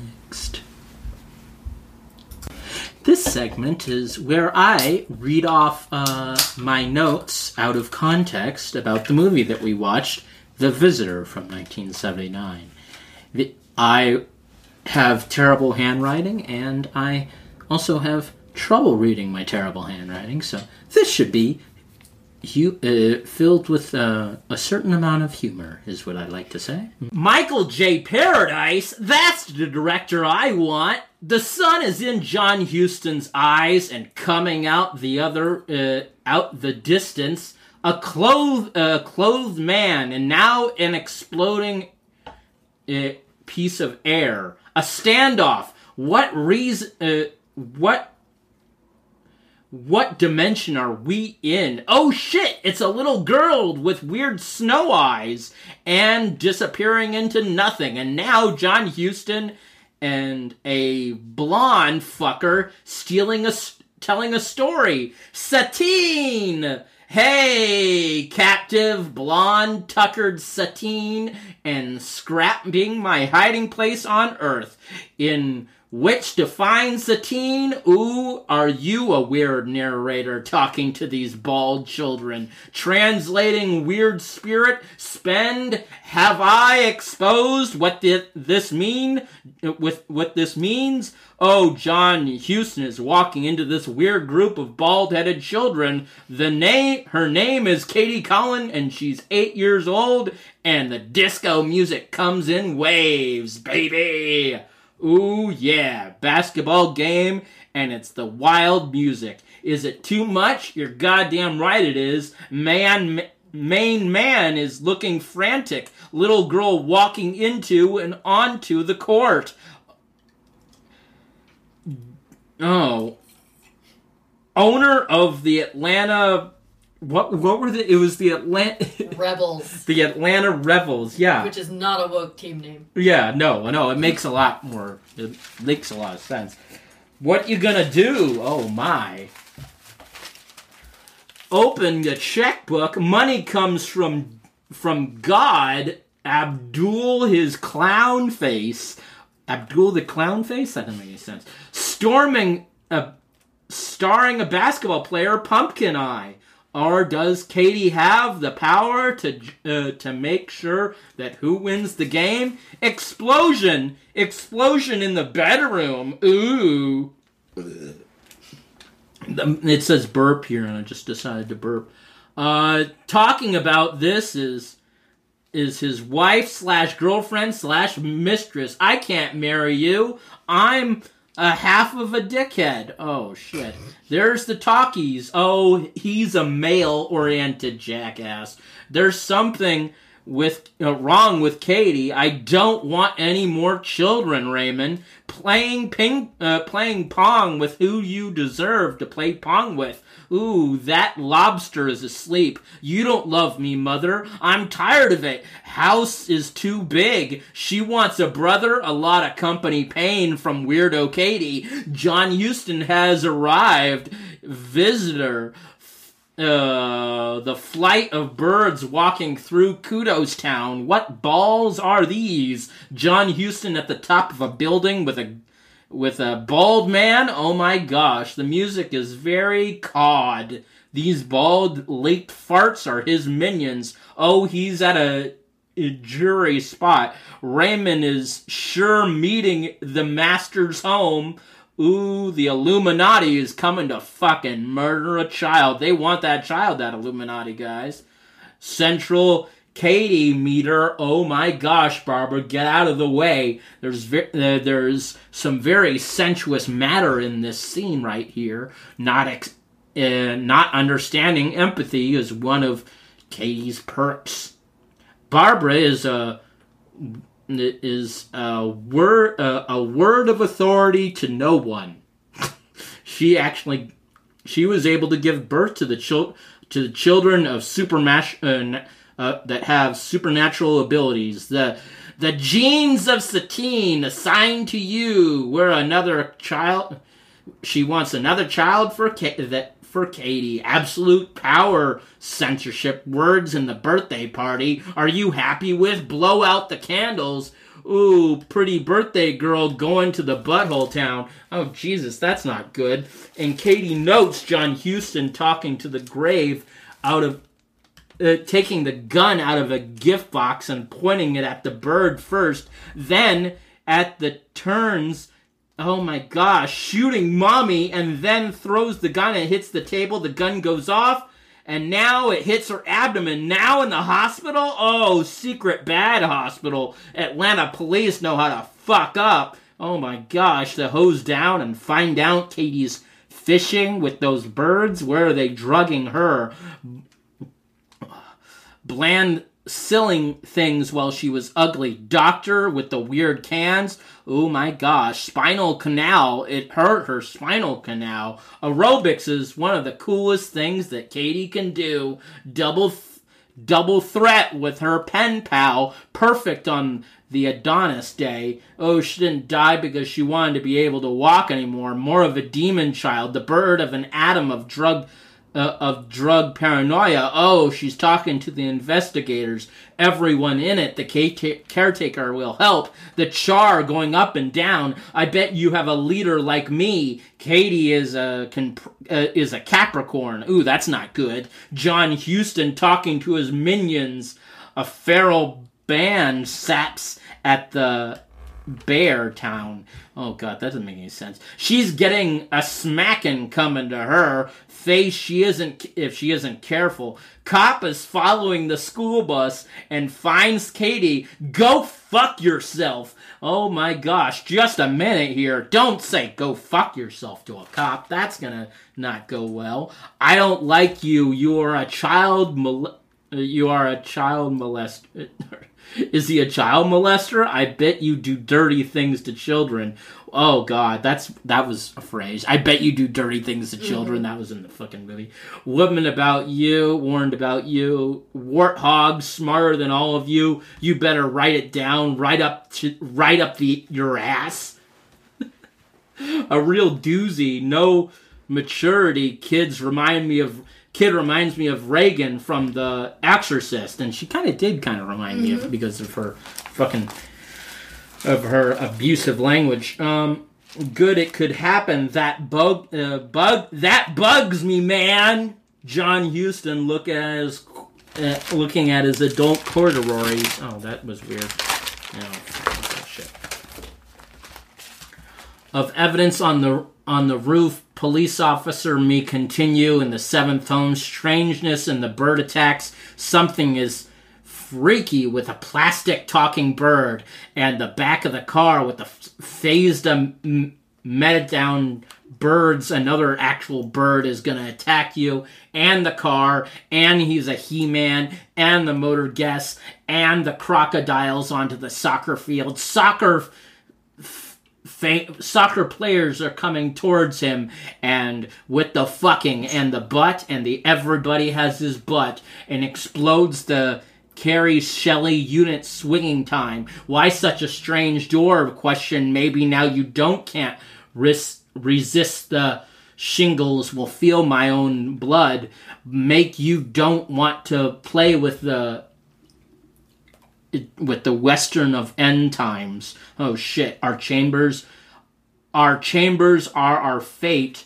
Ward off the irreplaceable ones of ward off the irrefutable of Saturn, of suffering egons, and then give it to me, the bed, onto the mall, or to the daughter over her other way, skating and looking at the Century, John on her way home, skating and looking at John Huston looking Dawn at hers. The music is coming, secret times. She seems to fuck with the other street skaters. Satine's genes make sure these boys get the punishment they deserve onto these holding hands, then letting go into what great form. I'm the body. John Huston, cheesy Christ figure with the great form. I'm the babysitter. Oh my gosh. Don't know the babysitters you like to talk to. Don't think of a child. Hopefully he's not a child molester. Ooh, a cripple molester is not very cool to say out loud. Cantankerous of a man gave me a chance. Wonderful surprise for your eyes. Close your eyes. Then Satine supporters and the introduction to Mary. I don't want to kill you. I just want to take you with me to when the time comes. Friend arrives. You use the sundry. Go back to the sundry. Oh my gosh, my freedom. I don't need anybody because she's in a wheelchair. $15 for babysitting. Oh yeah, it was $15. That was the fucking amount of money. Jesus. Oh gosh. Baby brother, take the prowl, SF business. You're not all the old men on the table. She's too strong for you. Efficiently metered, but she's been on the chest. Well, yes, of course. Katie's engine has a strange pleasure to see her off suffer. Katie and I will. Oh shit. Company, he died. Say fuckoid was with the light presses on that insane car. Strolled onto the red. It tucks with the bad boy. She lacks sound of the trunk. An unstable reference to the exposed and creepy men come out of the truck and take the problem and take her body away in the truck. Weird surgery. Hey man, they're gonna have crazy notes. Take this for yourself. It's gonna pick up the crazy ass drunken town. A landing pad on the roof. Where John Huston wants the music in this is so strangely orchestrated with the images. John Huston seeing bulbous beyond human knowledge, unspeakable evil, your key to the power, dragged bathroom and a scream time for an abdomen, suggest Houston during the time in her home with the wheelchair, double to be backed in the Carson in the hospital. You can skip to be here on the white, 4 ice cards in a weird deceit spot. I need to drink. Hits the bear. What this all about? European spasm of days old. His first husband's child. Where's my whipping boy? Starts to smack the girl and say shit. Oh my gosh. So you pregnant man. You rape baby. That's not a good time. I want to see about what the doors did to her doors. This is a different hospital. Different time. John Huston in his illness, creepy, bold charade in a sheepskin covering. She made the outdoor brother fall with her, and nothing gets anything but that John Huston trash. An abandoned strip club can also feel like a time to look at mirrors. Oh my gosh, Katie versus John Huston in a house full of mirrors. Who's gonna make the town for all of us? Sad shit. Sucking might come out of the shadows. Bird attacks. Her gemmas got rejected. Bad the opening of the door. Shelley writes opposite Katie and Barbara into the aquarium. Oh yeah, I forgot. We fucking forgot to mention this. When she pushes Barbara into her own fucking into her own aquarium spot. She fucking pushes her wheelchair into the fucking small aquarium she had in her fucking home, in that fucking massive home. Remember that, of all the fishes in that small, like, stand-up aquarium, and she just gets, Barbara just gets thrown into it? I mentioned that twice. Oh, you did? Oh, fuck. I already fucking forgot. It is sad. She's gone through a lot, that Barbara has. Oh, Spark Metal Hospital. John Huston looking over his flight deck on the roof. Flown best and advertised. Watching UFOs in the sky. Barbara, don't go near Katie and Pong. That's all over now. UFO lights on Katie's face before she takes her up the stairs. Leonard and pushes her down again. Then Katie claps and then puts her back up the elevator. Lance Hendrickson is at her neck. The way with that wire. Meanwhile, UFO bad imagery. Satine turns into a bad thing, and then it goes into the earthquake shit. Why are birds everywhere? Are they gonna help Barbara? Oh my gosh, the birds do help Barbara. Birds should kill that Katie. Real surrealistic. Wasn't sure what I was watching at this point. John Huston also is commanding the birds, I guess. Barbara is still alive. Birds are over Katie's fucking face. Birds killed the body who wanted bourbon inseminated. Ew. Back in another dimension, you can't kill children. Only their evil part. Remember that at the end of that movie? It's so fucking weird because it's so you're assuming that all people, not all children, but children with the Satine genes are the evil part of the child, supposedly. Mm-hmm. Is that what we're saying? Because apparently, we can't kill a child. We can only kill the evil part of the child, which is inside the child. Which, in doing that, you might still kill the child. Anyway, final thoughts before we get to our next movie. This was fucking It's pretty batshit, yeah. This is... please watch this. Don't take our word. Please, check it out. This is plenty of other episodes. We don't always recommend the movies. This is one we can definitely recommend to definitely get high to. Just watch... take a handful of edibles and go... Well, depending on your tolerance. Of course. Depending on your... Yes, exactly. I usually go with 30 milligrams is the most I fucking do for one, if I want an experience.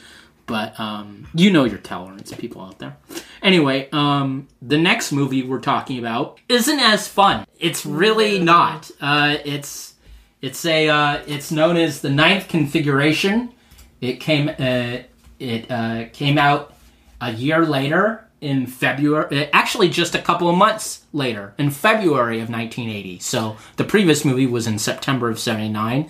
This is in February of 80. And what you could also see in February of 1980 at the movie theaters are movies like Caligula. Oh, shit. The original Caligula was released this month. Police Python 357, one of the best fucking French action movies of all time, or at least according to me. A movie called Fatso. I'm not happy about it, but that's what the movie's called. Night of the Demon, American Gigolo also came out this year with Richard Gere. The Boys Who Drank Too Much is a movie that came out that we probably should do for the pod. The Boys Who Drank Too Much sounds very after school special. I'm into that. John Carpenter's The Fog came out this month. Another movie I want to do for the pod, it's called S.H.E. Security Hazards Expert. And it's a lady. It's known as She Security Hazards Expert. Oh shit, you know who the boy who drank too much is? What? Scott Baio. Oh, we gotta watch it then. He's 15, a star athlete, and an alcoholic. Oh, you call fuck it. Yeah, we gotta do that one, baby. Yeah. We gotta just find the perfect thing to pair that shit with, but yeah. Cruising also came out this month. Oy. I love Cruising.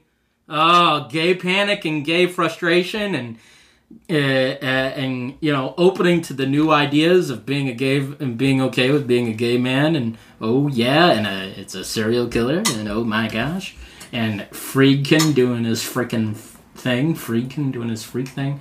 Anyway, there's a great movie. There's a movie called Saturn III, and then there's a movie that I want to show you called Foxes, which is similar in tone to Little Darlings that I want to show you. And then there's a horror movie called Don't Answer the Phone. But William Peter Blatty, who directed this, considers this movie to be the actual sequel to 1973's The Exorcist. In fact, when it's not cleared up in this movie, but I read a whole bunch about this. When Reagan says, when she goes down the stairs and says, "You're gonna die up there," she is saying that to one of the actors in The Exorcist, who is who's also in this movie as the astronaut. It's the same actor. So when she says, "You're gonna die up there," she's talking about you're going to die in space.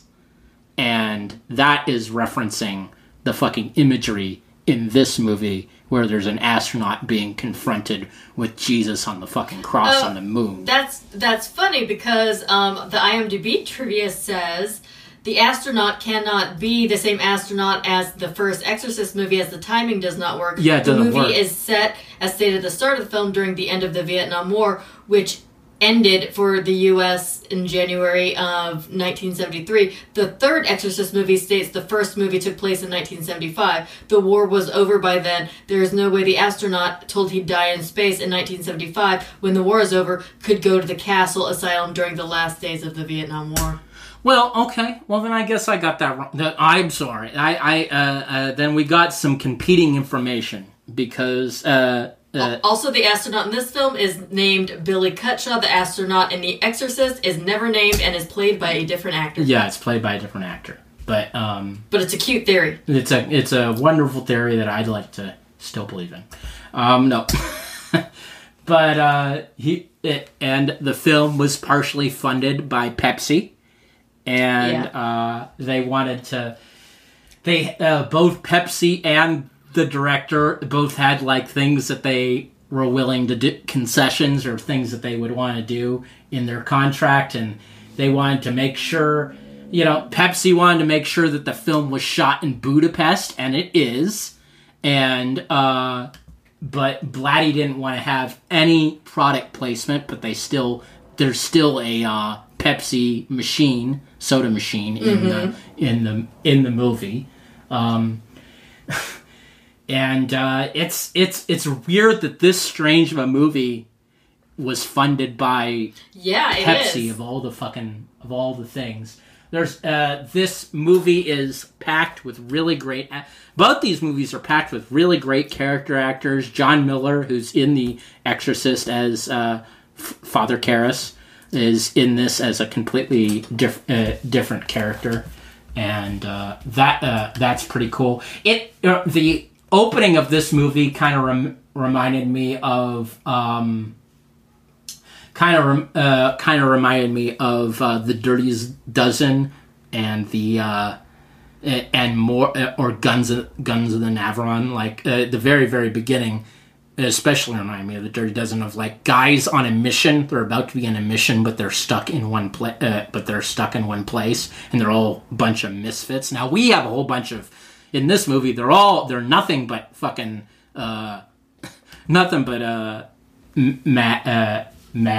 insane guys. Just not insane guys, but just a lot of people who snapped after the Vietnam War, and they're saying it's the Pacific Northwest, but it did not look like Seattle at all. And also, it's a freaking castle. Are there a lot of castles in that area? No, there's no. I can't. I've only been to Washington once, and I've only been to certain parts of Oregon. But when we open up on that shot, when we have that opening shot of the castle, of the mansion, it doesn't look anything like any part of the Pacific Northwest. It has a very different hills. You can tell that this was shot in Europe, in Budapest or Hungary when I find it out. But I was thinking Germany. I was close, but so Budapest. Yeah, and just so you know, insanely enough, this movie won a Golden Globe for Best Original Screenplay. Nice, which is awesome. But it's let's and this movie is also filled with so many great lines and quotes and one-offs because dude, some of the lines in this are just bonkers. Yeah, I don't see how any of course you won a Golden Globe. All these the lines that all of these mental people. The mental patients, not mental people. Mental patient people say into the fucking camera are some of the most batshit insane things. And there isn't a lot of plot to this movie. Especially in the first half. Especially the first half. We basically have... It's basically, a doctor has to come to terms with his past and with his own PTSD about the Vietnam War while still trying to treat other mental patients and with something that scarred him his entire life because he's having bad dreams. But yeah, let's get into this. The movie is called The Ninth Configuration. Ooh. And there's a narrator at the very beginning of this that kind of opens up and says, "This is the Pacific Northwest," and we're like, no, we are not. No, you're wrong. That's bullshit. And is used by the U.S. government as an insane asylum for the military personnel. And there's a former astronaut who aborted a moon launch and all sorts of shit in there. Mm-hmm. But yeah, let's start at the beginning. But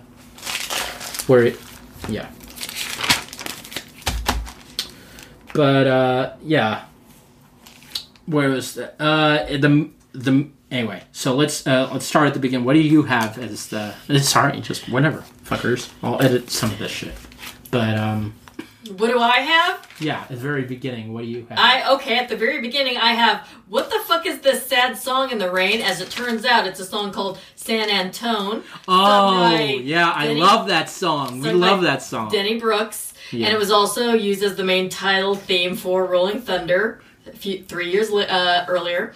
And then I'm like, okay, so giant moon with a rocket in front of it. This guy's an astronaut in the past. He's a pastronaut. Now, you said that. Yeah. That's great. Now military crap. What is this place? And then one of the characters says, "What country is this?" And another character says, "The Bronx." So I'm like, oh, good. They don't know where the fuck this is either. They don't. We have actors like Stacy Keach, Scott Wilson, Jason Miller, and of course Ed Flanders. Of course, and Robert Loggia. And Robert Loggia, who does blackface and sings Al Jolson during a fucking scene. We have a black man who dresses up like Superman with a large N on his chest instead of an S and continues to call himself Superman. I'm jumping all over the place because it's basically a similar thing. Kind of movie this is. Well, because it's the kind of thing, and there isn't really a lot to the plot. There isn't really a through narrative. No. Yeah, we have It's almost kind of a character study for the first part of it. Yeah, it's they were two actors, Stacy Keach and Scott Wilson, were last minute replacements for Nicole Williamson and Michael Moriarty. Nicole Williamson had like some sort of actual break and didn't want to do the fucking movie and just snapped and just fucking went crazy and just didn't want to do it. And so they brought in Stacy Keach, which is an insane thing to think about. Yeah, it's Joe Spinelli, who is Joe Spinell, not just Spinelli. Joe Spinell is in this movie. I really love Joe Spinell. He's been in like every major man movie of the 1970s. He was in both Godfathers. He was in, like, freaking Taxi Driver. He's in Stay Hungry with Arnold Schwarzenegger. He's in Rocky. He's in, Sorcerer. He's in a whole bunch of, like, really iconic big 1970s and early 1980s movies. He plays the main maniac in 1980s Maniac, which is a really great movie. He's in a movie called Nighthawks with Sly again. He's in a movie called Melvin and Howard. He just was a really unique and interesting character actor that that I don't think ever got his due, but he's in so much fucking shit. The movie is based on his on William Peter Blatty's novel Twinkle Twinkle Killer Kane! ! It was first published in 1966. He readapted it in he readapted the book and kind of organized the book and called it the Ninth Configuration in 1978. He's so there's a whole bunch of stuff. We basically open on we're assuming that Stacy Keach is a legitimate doctor, but we find out later that he's actually one of the patients. And he has to adhere and try to help these mental patients with their PTSD. And they are gone. They are wandering the entire grounds. They're just saying random shit. Well, we find out that, it's the last days of the Vietnam War, and these guys are vets who apparently have mental issues when they didn't before, and the government thinks that some of them might be faking, so they put them in this facility to sort of weed out the fakers? Yeah. I guess. Which is kind of shitty. It was very, fairly shitty there. And he shows up, and we think, Stacy Keach as what we think is the psychiatrist, shows up, and there's this guy in charge who's, has them all lined up, all the patients lined up outside, and he's just saying gnarly shit, dude. He's calling them yellow, smart-ass college pricks, and he's saying, yeah, this guy's coming. He's the greatest fucking psychiatrist since Jung. And that's how I pronounced it. Did that piss you off or make you laugh? It was a little bit of both. Shit. And was it the same guy? Somebody at some point said something like, stick a pineapple up your ass and pretend you're Hawaiian. These people are just saying crazy, crazy lines. It's like, how do you even write lines like that? Yeah, that's why you get a fucking Golden Globe for spurting out that fucking weird shit. It's so weird. Stacy Keach, he's in a car.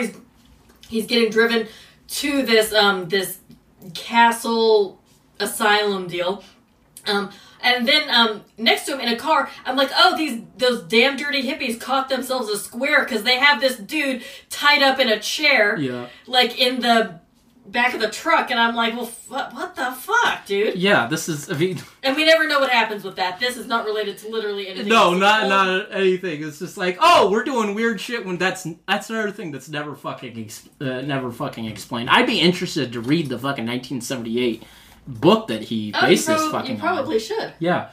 But, yeah, we have... Let me see if I can find it on Libby. Yeah, he meets...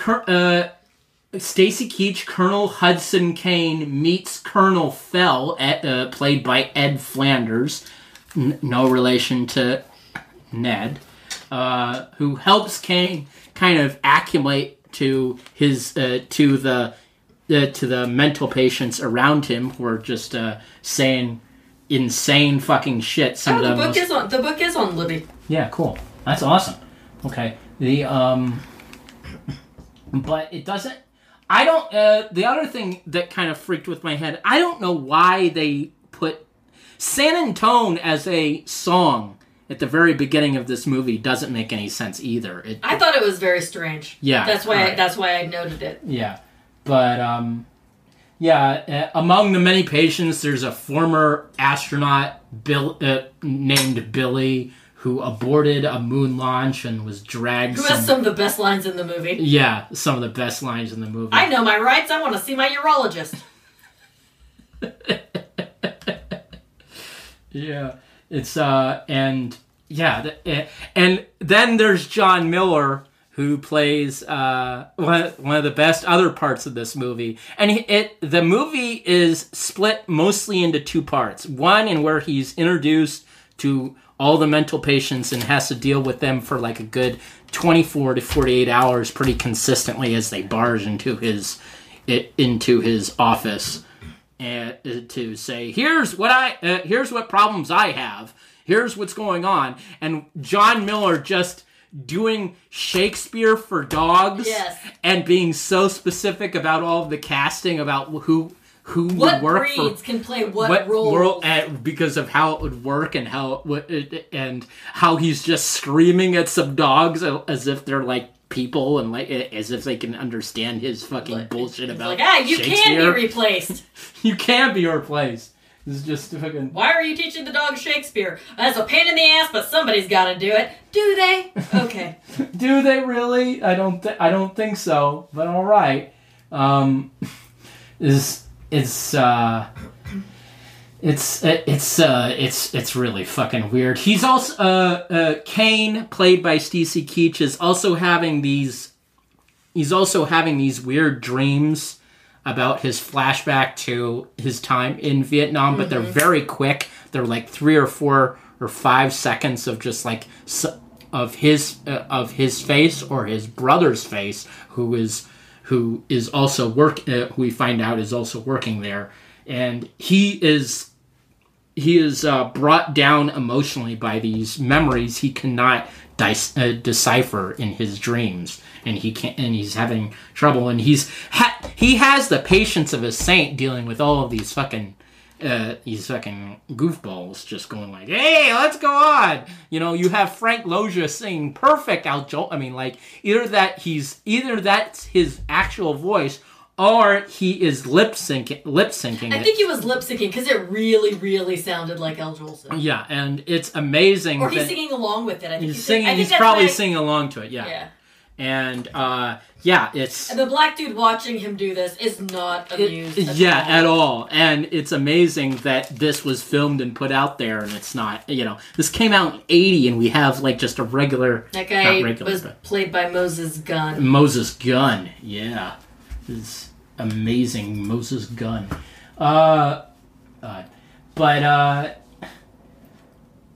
The attempting to stage it... everyone thinks that he's crazy. All the mental patients think that Kane is crazy, even though we've come to find out in the second half that he actually is a patient. He actually is. He's just like the guy that when he shows up and thinks the guy's in charge. And then the real doctor comes up and is like, "No, he stole my pants. I don't have any pants." Yeah, he's just another patient. He's not in charge of anybody. He just stole my clothes, and those are my last pair of pants for the week. Everything else is at the laundry or what have you, because there is one actual doctor here. Yeah, played by Ed Flanders, and his name is Colonel Fell. But there's the entire sequence, like the first 35 minutes of the movie, he's just not wearing pants throughout all of the scenes because someone stole his pants. So he's just sitting in the corner, watching the other people trying to pitch him all of their crazy bullshit, trying to pitch, Kane all of their crazy ideas, and in the corner is Colonel Fell just with no pants on, just listening to the entire fucking thing. Do all of these people come in and say, "I have an idea for all this fucking insanity." This is who should play Hamlet. This. And I love how Jason Miller. I keep on bringing it back to this, but it's mainly because he's playing it so perfectly as an actual. He's playing it as a stuck-up theater director who knows his shit. He's playing it perfectly. This guy isn't full of shit. He definitely knows his shit. He probably had some musical theater before he went into Vietnam. Well, Shakespearean theater, musical theater, but the type of attitude he has that type. Yeah, theater people are theater people. Yeah, but it's the. He's having weird images, and it's hard to write down or get any consensus of the story when it's just basically these two. It's basically he's kind of just acclimating for the first hour of the film. Yeah, and then for the second hour, he's dealing with the depression of I might actually be fucking crazy. I might also be a patient or like come to terms with that fucking shit. Anyway, yeah, okay. So what do you have? What else do you have on this? So when I believe it's the astronaut character, when he's introduced to Stacy Keach's character, he says, do I call you HUD? And then the real doctor guy says, call him Colonel. And then the astronaut guy says, are you the one with the chickens? They said you were a doctor. This man treats crocodiles for acne. Just batshit lines. And I'm sorry, but so many of these characters, since it's mainly all brunette white dudes, I got them. It was hard for me to differentiate, so I couldn't really get characters' names down. Yeah, that's fine. That's why we say so many of them were like. We know Jason Miller's the Shakespeare director. We know that Joe Spinell is his assistant, kind of taking everything down and also just not taking his shit. He's just not. He's not listening to direction. It's pissing him off. It's so fucking funny, but yeah, it's awesome.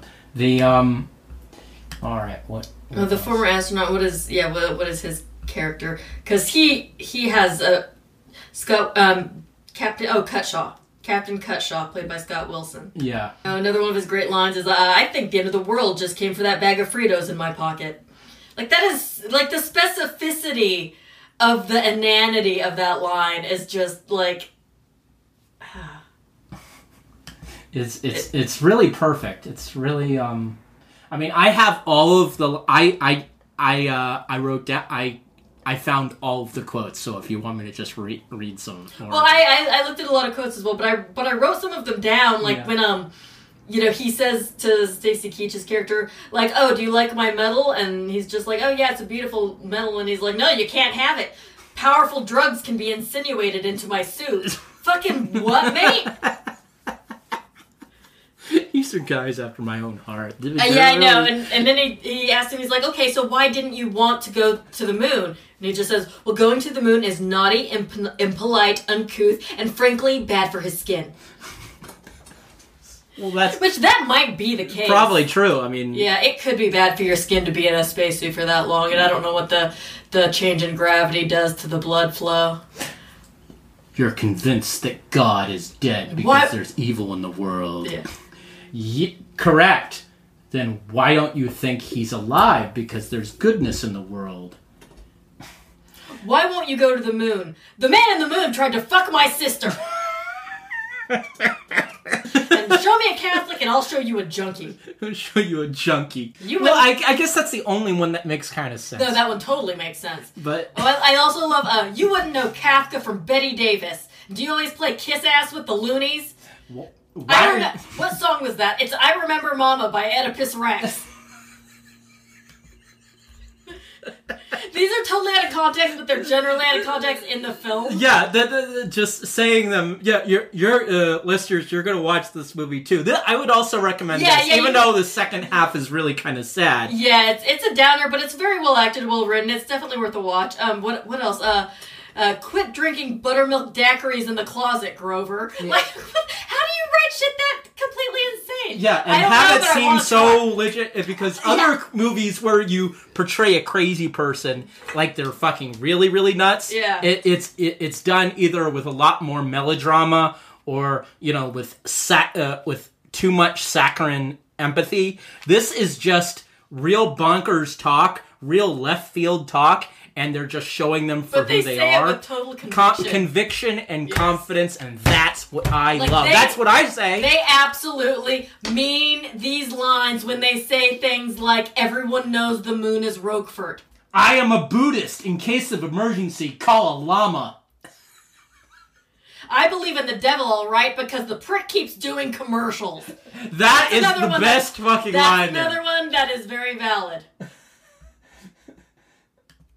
Yeah, I don't belong to the God that is alive and hiding in Argentina club, but I believe in the devil, all right? You know why? Because the prick keeps on doing commercials. That's just it's so fucking great. I loved every single moment. They bring up the idea of if God existed, he's a fake, or more likely, a foot. And then they keep on referencing God. And then every time he references God, he uses the word foot instead. A giant, all-powerful, all-knowing foot. And yeah, it is a bit of a downer. We can realize, because once we figure out. Oh wait! Go ahead. Okay.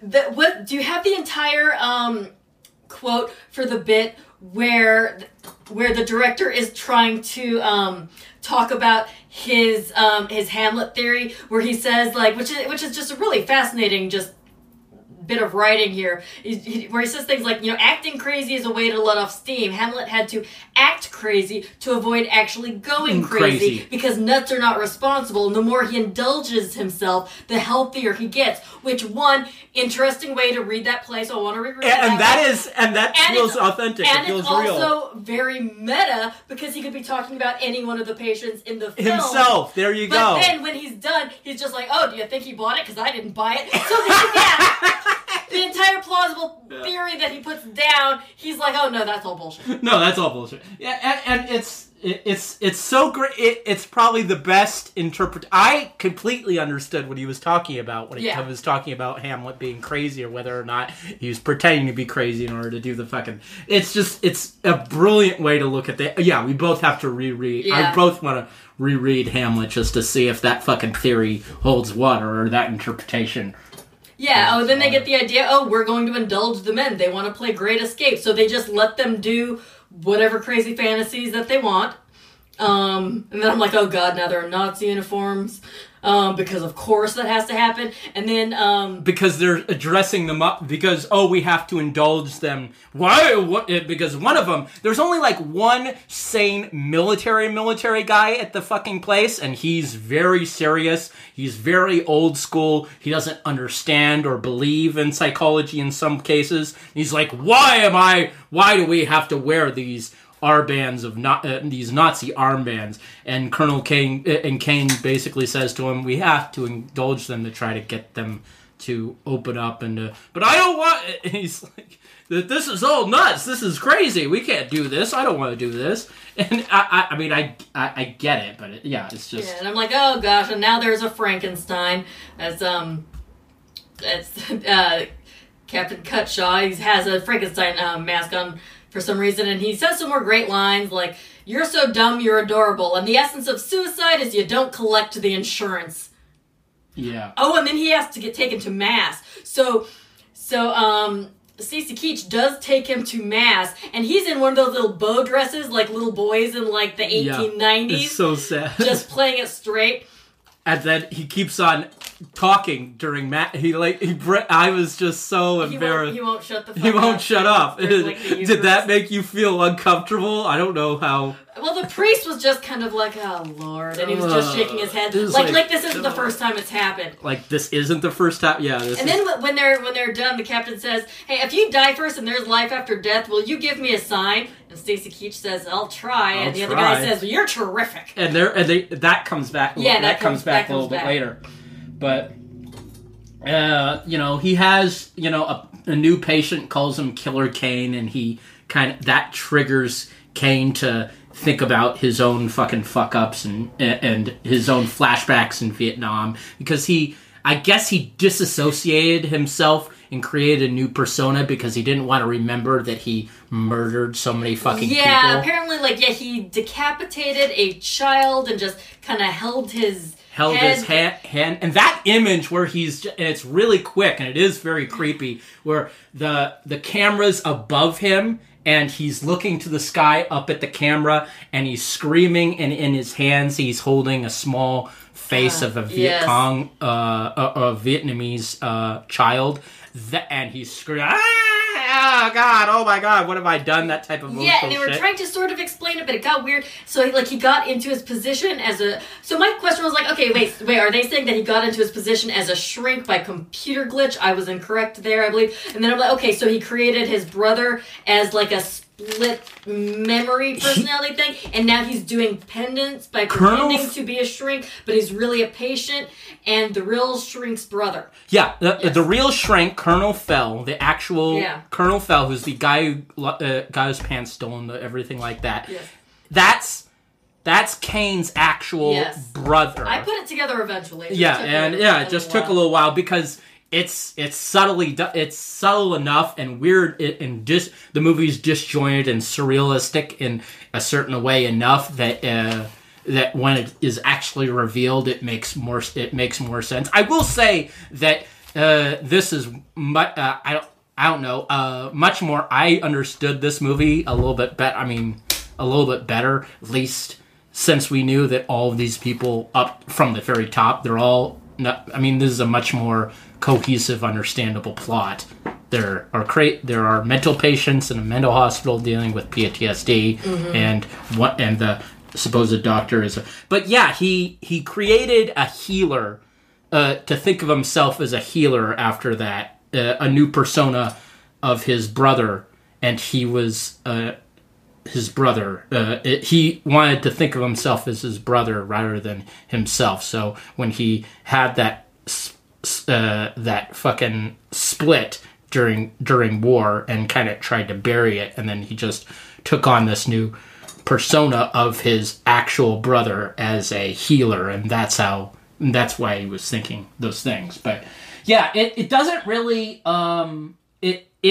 it turns the movie turns into a completely different movie, and we all know when that happens, when one of the guys, one of the patients when Cutshaw escapes the castle, steals a car, and goes to a bar. And that's when we actually have them interacting with, quote-unquote, non-crazy people. Just more violent and horrible. Yeah, it's like people, a biker just bar. like the outside world. Yeah. And their interaction turn out well.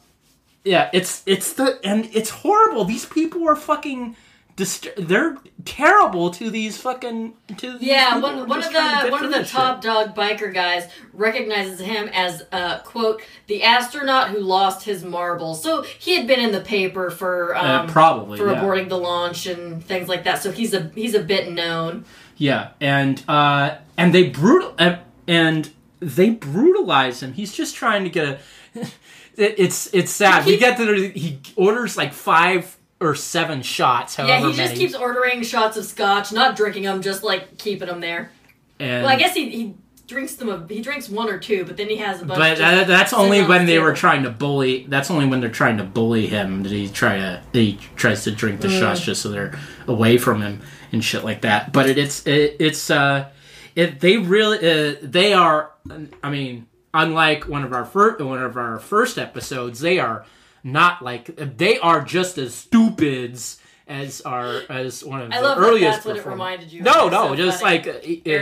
Cruel for no reason. Yeah. Whereas in the Beach Blanket Bingo movies that we watched at the very beginning of starting this podcast, they were very happy and all that shit. Yeah, well, the bikers always get in that movie, and they were like, "Oh yay!" Well, that was early '60s. Now we're in 1980. Plenty of evil shit with bikers have already happened. Dude, and I don't get it because the main biker dude has on like the shittiest eyeliner and whatnot. He has no business giving anyone any grief. Yeah, he totally sucks. Yeah, there's such a way, dickhead. But he was such a way. But the eyeliner on his fucking face is just very heavy, and now we have this different idea of bikers, especially since the Hells Angels more or less killed a Rolling Stone fan at Altamont 4 months after the Manson murders in December of '69, which more or less showed that was more or less the real death knell of the '60s. Anyway, so we have different, more hostile views of bikers than like just vroom vroom, I'm here to race, but they've turned into much more malevolent or benevolent or all bad characters, real bad characters throughout this. And they torture this, they really brutalize them for no reason, just to bully an astronaut who's going through some fucking shit and thinks all this stuff's on the... Yeah. So, Kane eventually shows up. Yeah, the waitress, calls information, and she's like, Is there calls the hospital. Yeah, she kind of somehow, in a roundabout way, gets a hold of the hospital. Which, I mean, honestly, I think she probably... It's a good thing she called somebody, but she probably should have called the cops. Yeah, she should have called the cops. But, on the other hand, I think that if you're doing, if this is a place in the middle of nowhere, for one, and B, that's a shady type of underground type of bar. They might be doing other sort of shady shit at that bar, too, so they might not want to call the cops.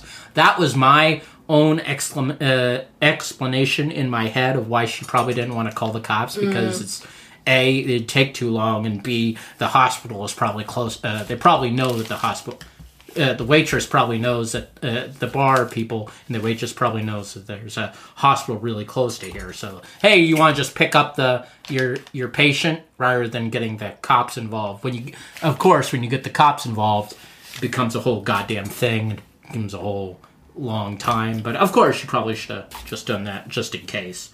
But they Kane, Stacy Keach, comes to more or less save him from this shit, and we get the most brutal. It's hard to watch. He tries, but these bikers don't fucking let up. They don't let up, and it just... They're talking all kinds of mad shit about, because if you do about this, the Marines and stuff, and it's like, dude, why do you care? Why do you care? This is some Trump supporter shit. This is some fucking angry people going say they're bad, say they're stupid, say they ain't shit, say they suck, and then you can go. And I've been in those type of situations, if you just say this, we'll let you go. We'll stop bullying you. You're obviously... Yeah, what makes you think I'm going to fucking trust you? I've been in these types of situations before, and it doesn't matter how much you fucking give them to let up. You could say that they're the greatest person in the world. They're still going to fucking beat you senseless until they feel like that you've had enough of their abuse. Mm-hmm. And that's very rare.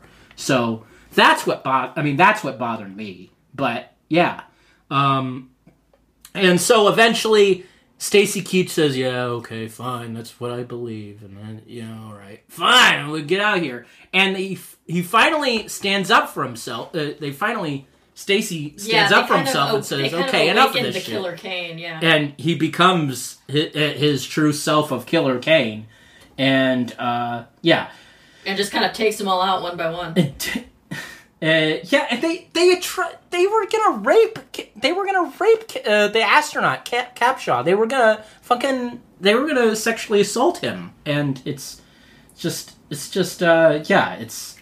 awful. It's awful, and and causing Kane to snap and kill most of the bikers with his bare hand. He kills them with his bare hands, which is no shit. Of course you're gonna call him Killer Kane.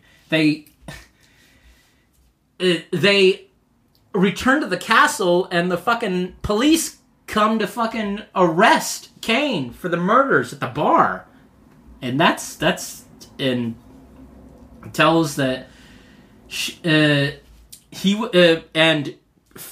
Colonel Fell tells the police he should stay in the hospital because he was provoked by the bikers and provoked to do these fucking awful things, and he's already nuts as is, and he wraps him in a blanket, and Kane he mumbles to himself and mumbles to cut Shaw about God, and he's dealing with all this fucking shit. It's really sad. It's really a sad ending. You don't see this. It after the brutality, you don't expect it to get let's get down the dirt sad about some of this, but it really lays it on thick about how fucking depressing that this all is. It's not really. It's a semi happy ending. I'll say that the semi happy last half of the movie. But what else? Well, baby kills himself. Yeah, he kills himself. That's not good.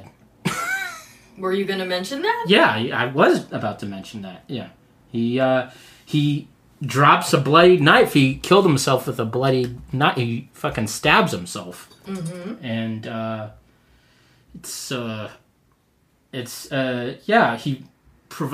apparently it's to provide proof of human goodness.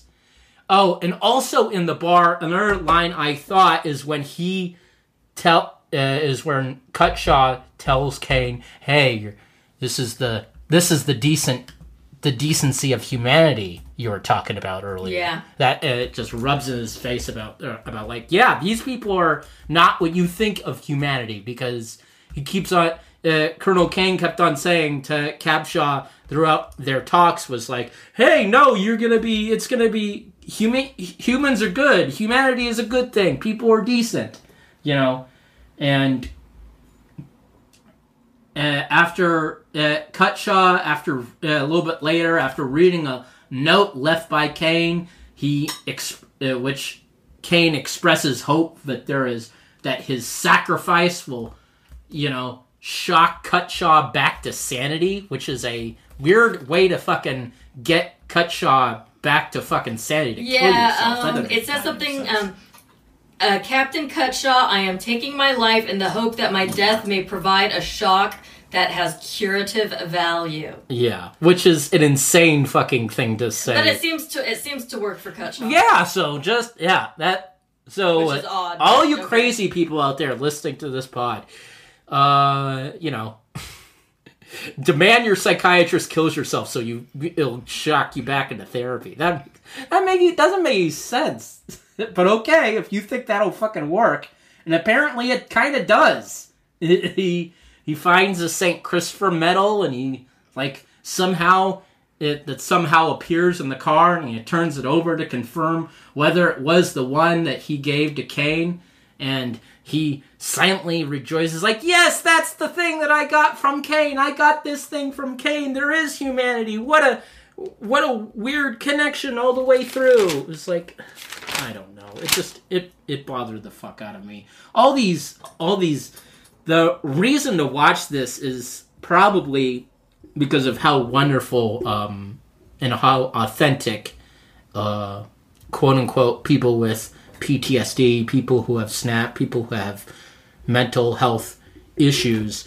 I really admired how confident and how wild and how authentically weird a lot of the performances are. How it just made a lot of sense to me. This is one of the very few times that it felt like the only other time I felt like it in the 1970s or in this decade where crazy people were portrayed with any sort of authenticity was a little bit with One Flew Over the Cuckoo's Nest when it came to some of the characters in there. There are super quiet ones. Everyone in this all the patients in this movie were really fucking are loud and confident, and maybe that's because they used to be soldiers with PTSD, so they have a little bit more headstrongness and a bit more confidence when they say these fucking batshit or quote unquote batshit things. There's also the most provocative imagery, or the handful of shots of an astronaut on the moon seeing Jesus Christ on his two pieces of wood being crucified and looking up at that. It's one of the most shocking, and I wouldn't say shocking, but like inventive images I've seen in a it was psychological horror film or psychological drama film. I've never seen it, and it working so well is like it as far as the special effects to make that, or the effects or the construction to make that look real, and make it look like Jesus is on the moon being crucified, is really quite something to see. But was there any more you really wanted to talk about? Because we could just. I don't think so, Pumpkin. Yeah, it's one of my favorite lines in this movie. I think the end of the world just came for that bag of Fritos I had in my pants pocket. Just what the fuck? But it's really something to watch. It's well worth watching. It's just a bit of a it's a bit. It can be a bit scary. Anyway, here we go. Let's go to the next segment, which is Notes Out of Context. Notes out of context. Okay, these are the notes out of context for the 9th configuration. A man in a castle, a pocket, a rocket, what the fuck? Moon is getting better, a dream about his past as an astronaut. In the castle, he thinks scenery's coming. I'm coming down. The Bonnie is the country. Hail Caesar. Vietnam vets went crazy. Nanny or most with the faking betting up and put a spot dawn on it for nothing. Aborted mission. Caught up in it. Fucking weirdos. Tough shit. Claiming to be the best psychiatrist, stick on a preamble. Cap your ass and pretend you're human. Ford something very angry product hippies. Chinese guts are great. An area of expertise. Stacy Keach is gonna whip these fuckers into mental shape. Fuck you, saying movie quotes. Poor bastard is where's the famous Dianetics boys are 10. No one in woman world. Oh, there's not a lot of women in this movie. Oh, pounce on the realms. More soup. Mock face and the Hezbollah tribe. Here we go. Bleak guy is not Hanoi. Is he singing Jacka John Miller? Oh, exactly what said about the Ramadan of someone. Stacy Keach is laying down the laws. Oh, not today. No many house reasons. Anyone can walk through these walls. I try to walk through the punishing of the atoms. Problem with the prophecies of a crazy person is that they're not going to make any sort of sense. Ooh, here's the bunch sleeping pills you keep on too much of a too soon, but don't blame them. I take that to mean any opiates to the sternum can be really cool. Now, boy, humble it with your treatment. Cracked up for aches. Road to hill. Become what I thought the end of the world came after that bag of Fritos I eat in my I have in my pocket. It's the you son of a bitch. A lot of these notes are all just the fucking quotes, which is just insane. These quotes are great. I loved it. You know, it's just take me to the beach. It's night and it's raining. I see you're determined to start an argument. It's just, this movie is worth watching. I really loved it a lot, and this has been top-notch nonsense. I'm Michael, and that's been Miranda, who's not speaking at the moment. It has been, and it still is. Okie dokie. Well, have a wonderful time. Thank you for listening. Bye-bye. Please watch this thing. Bye-bye. Bye-bye.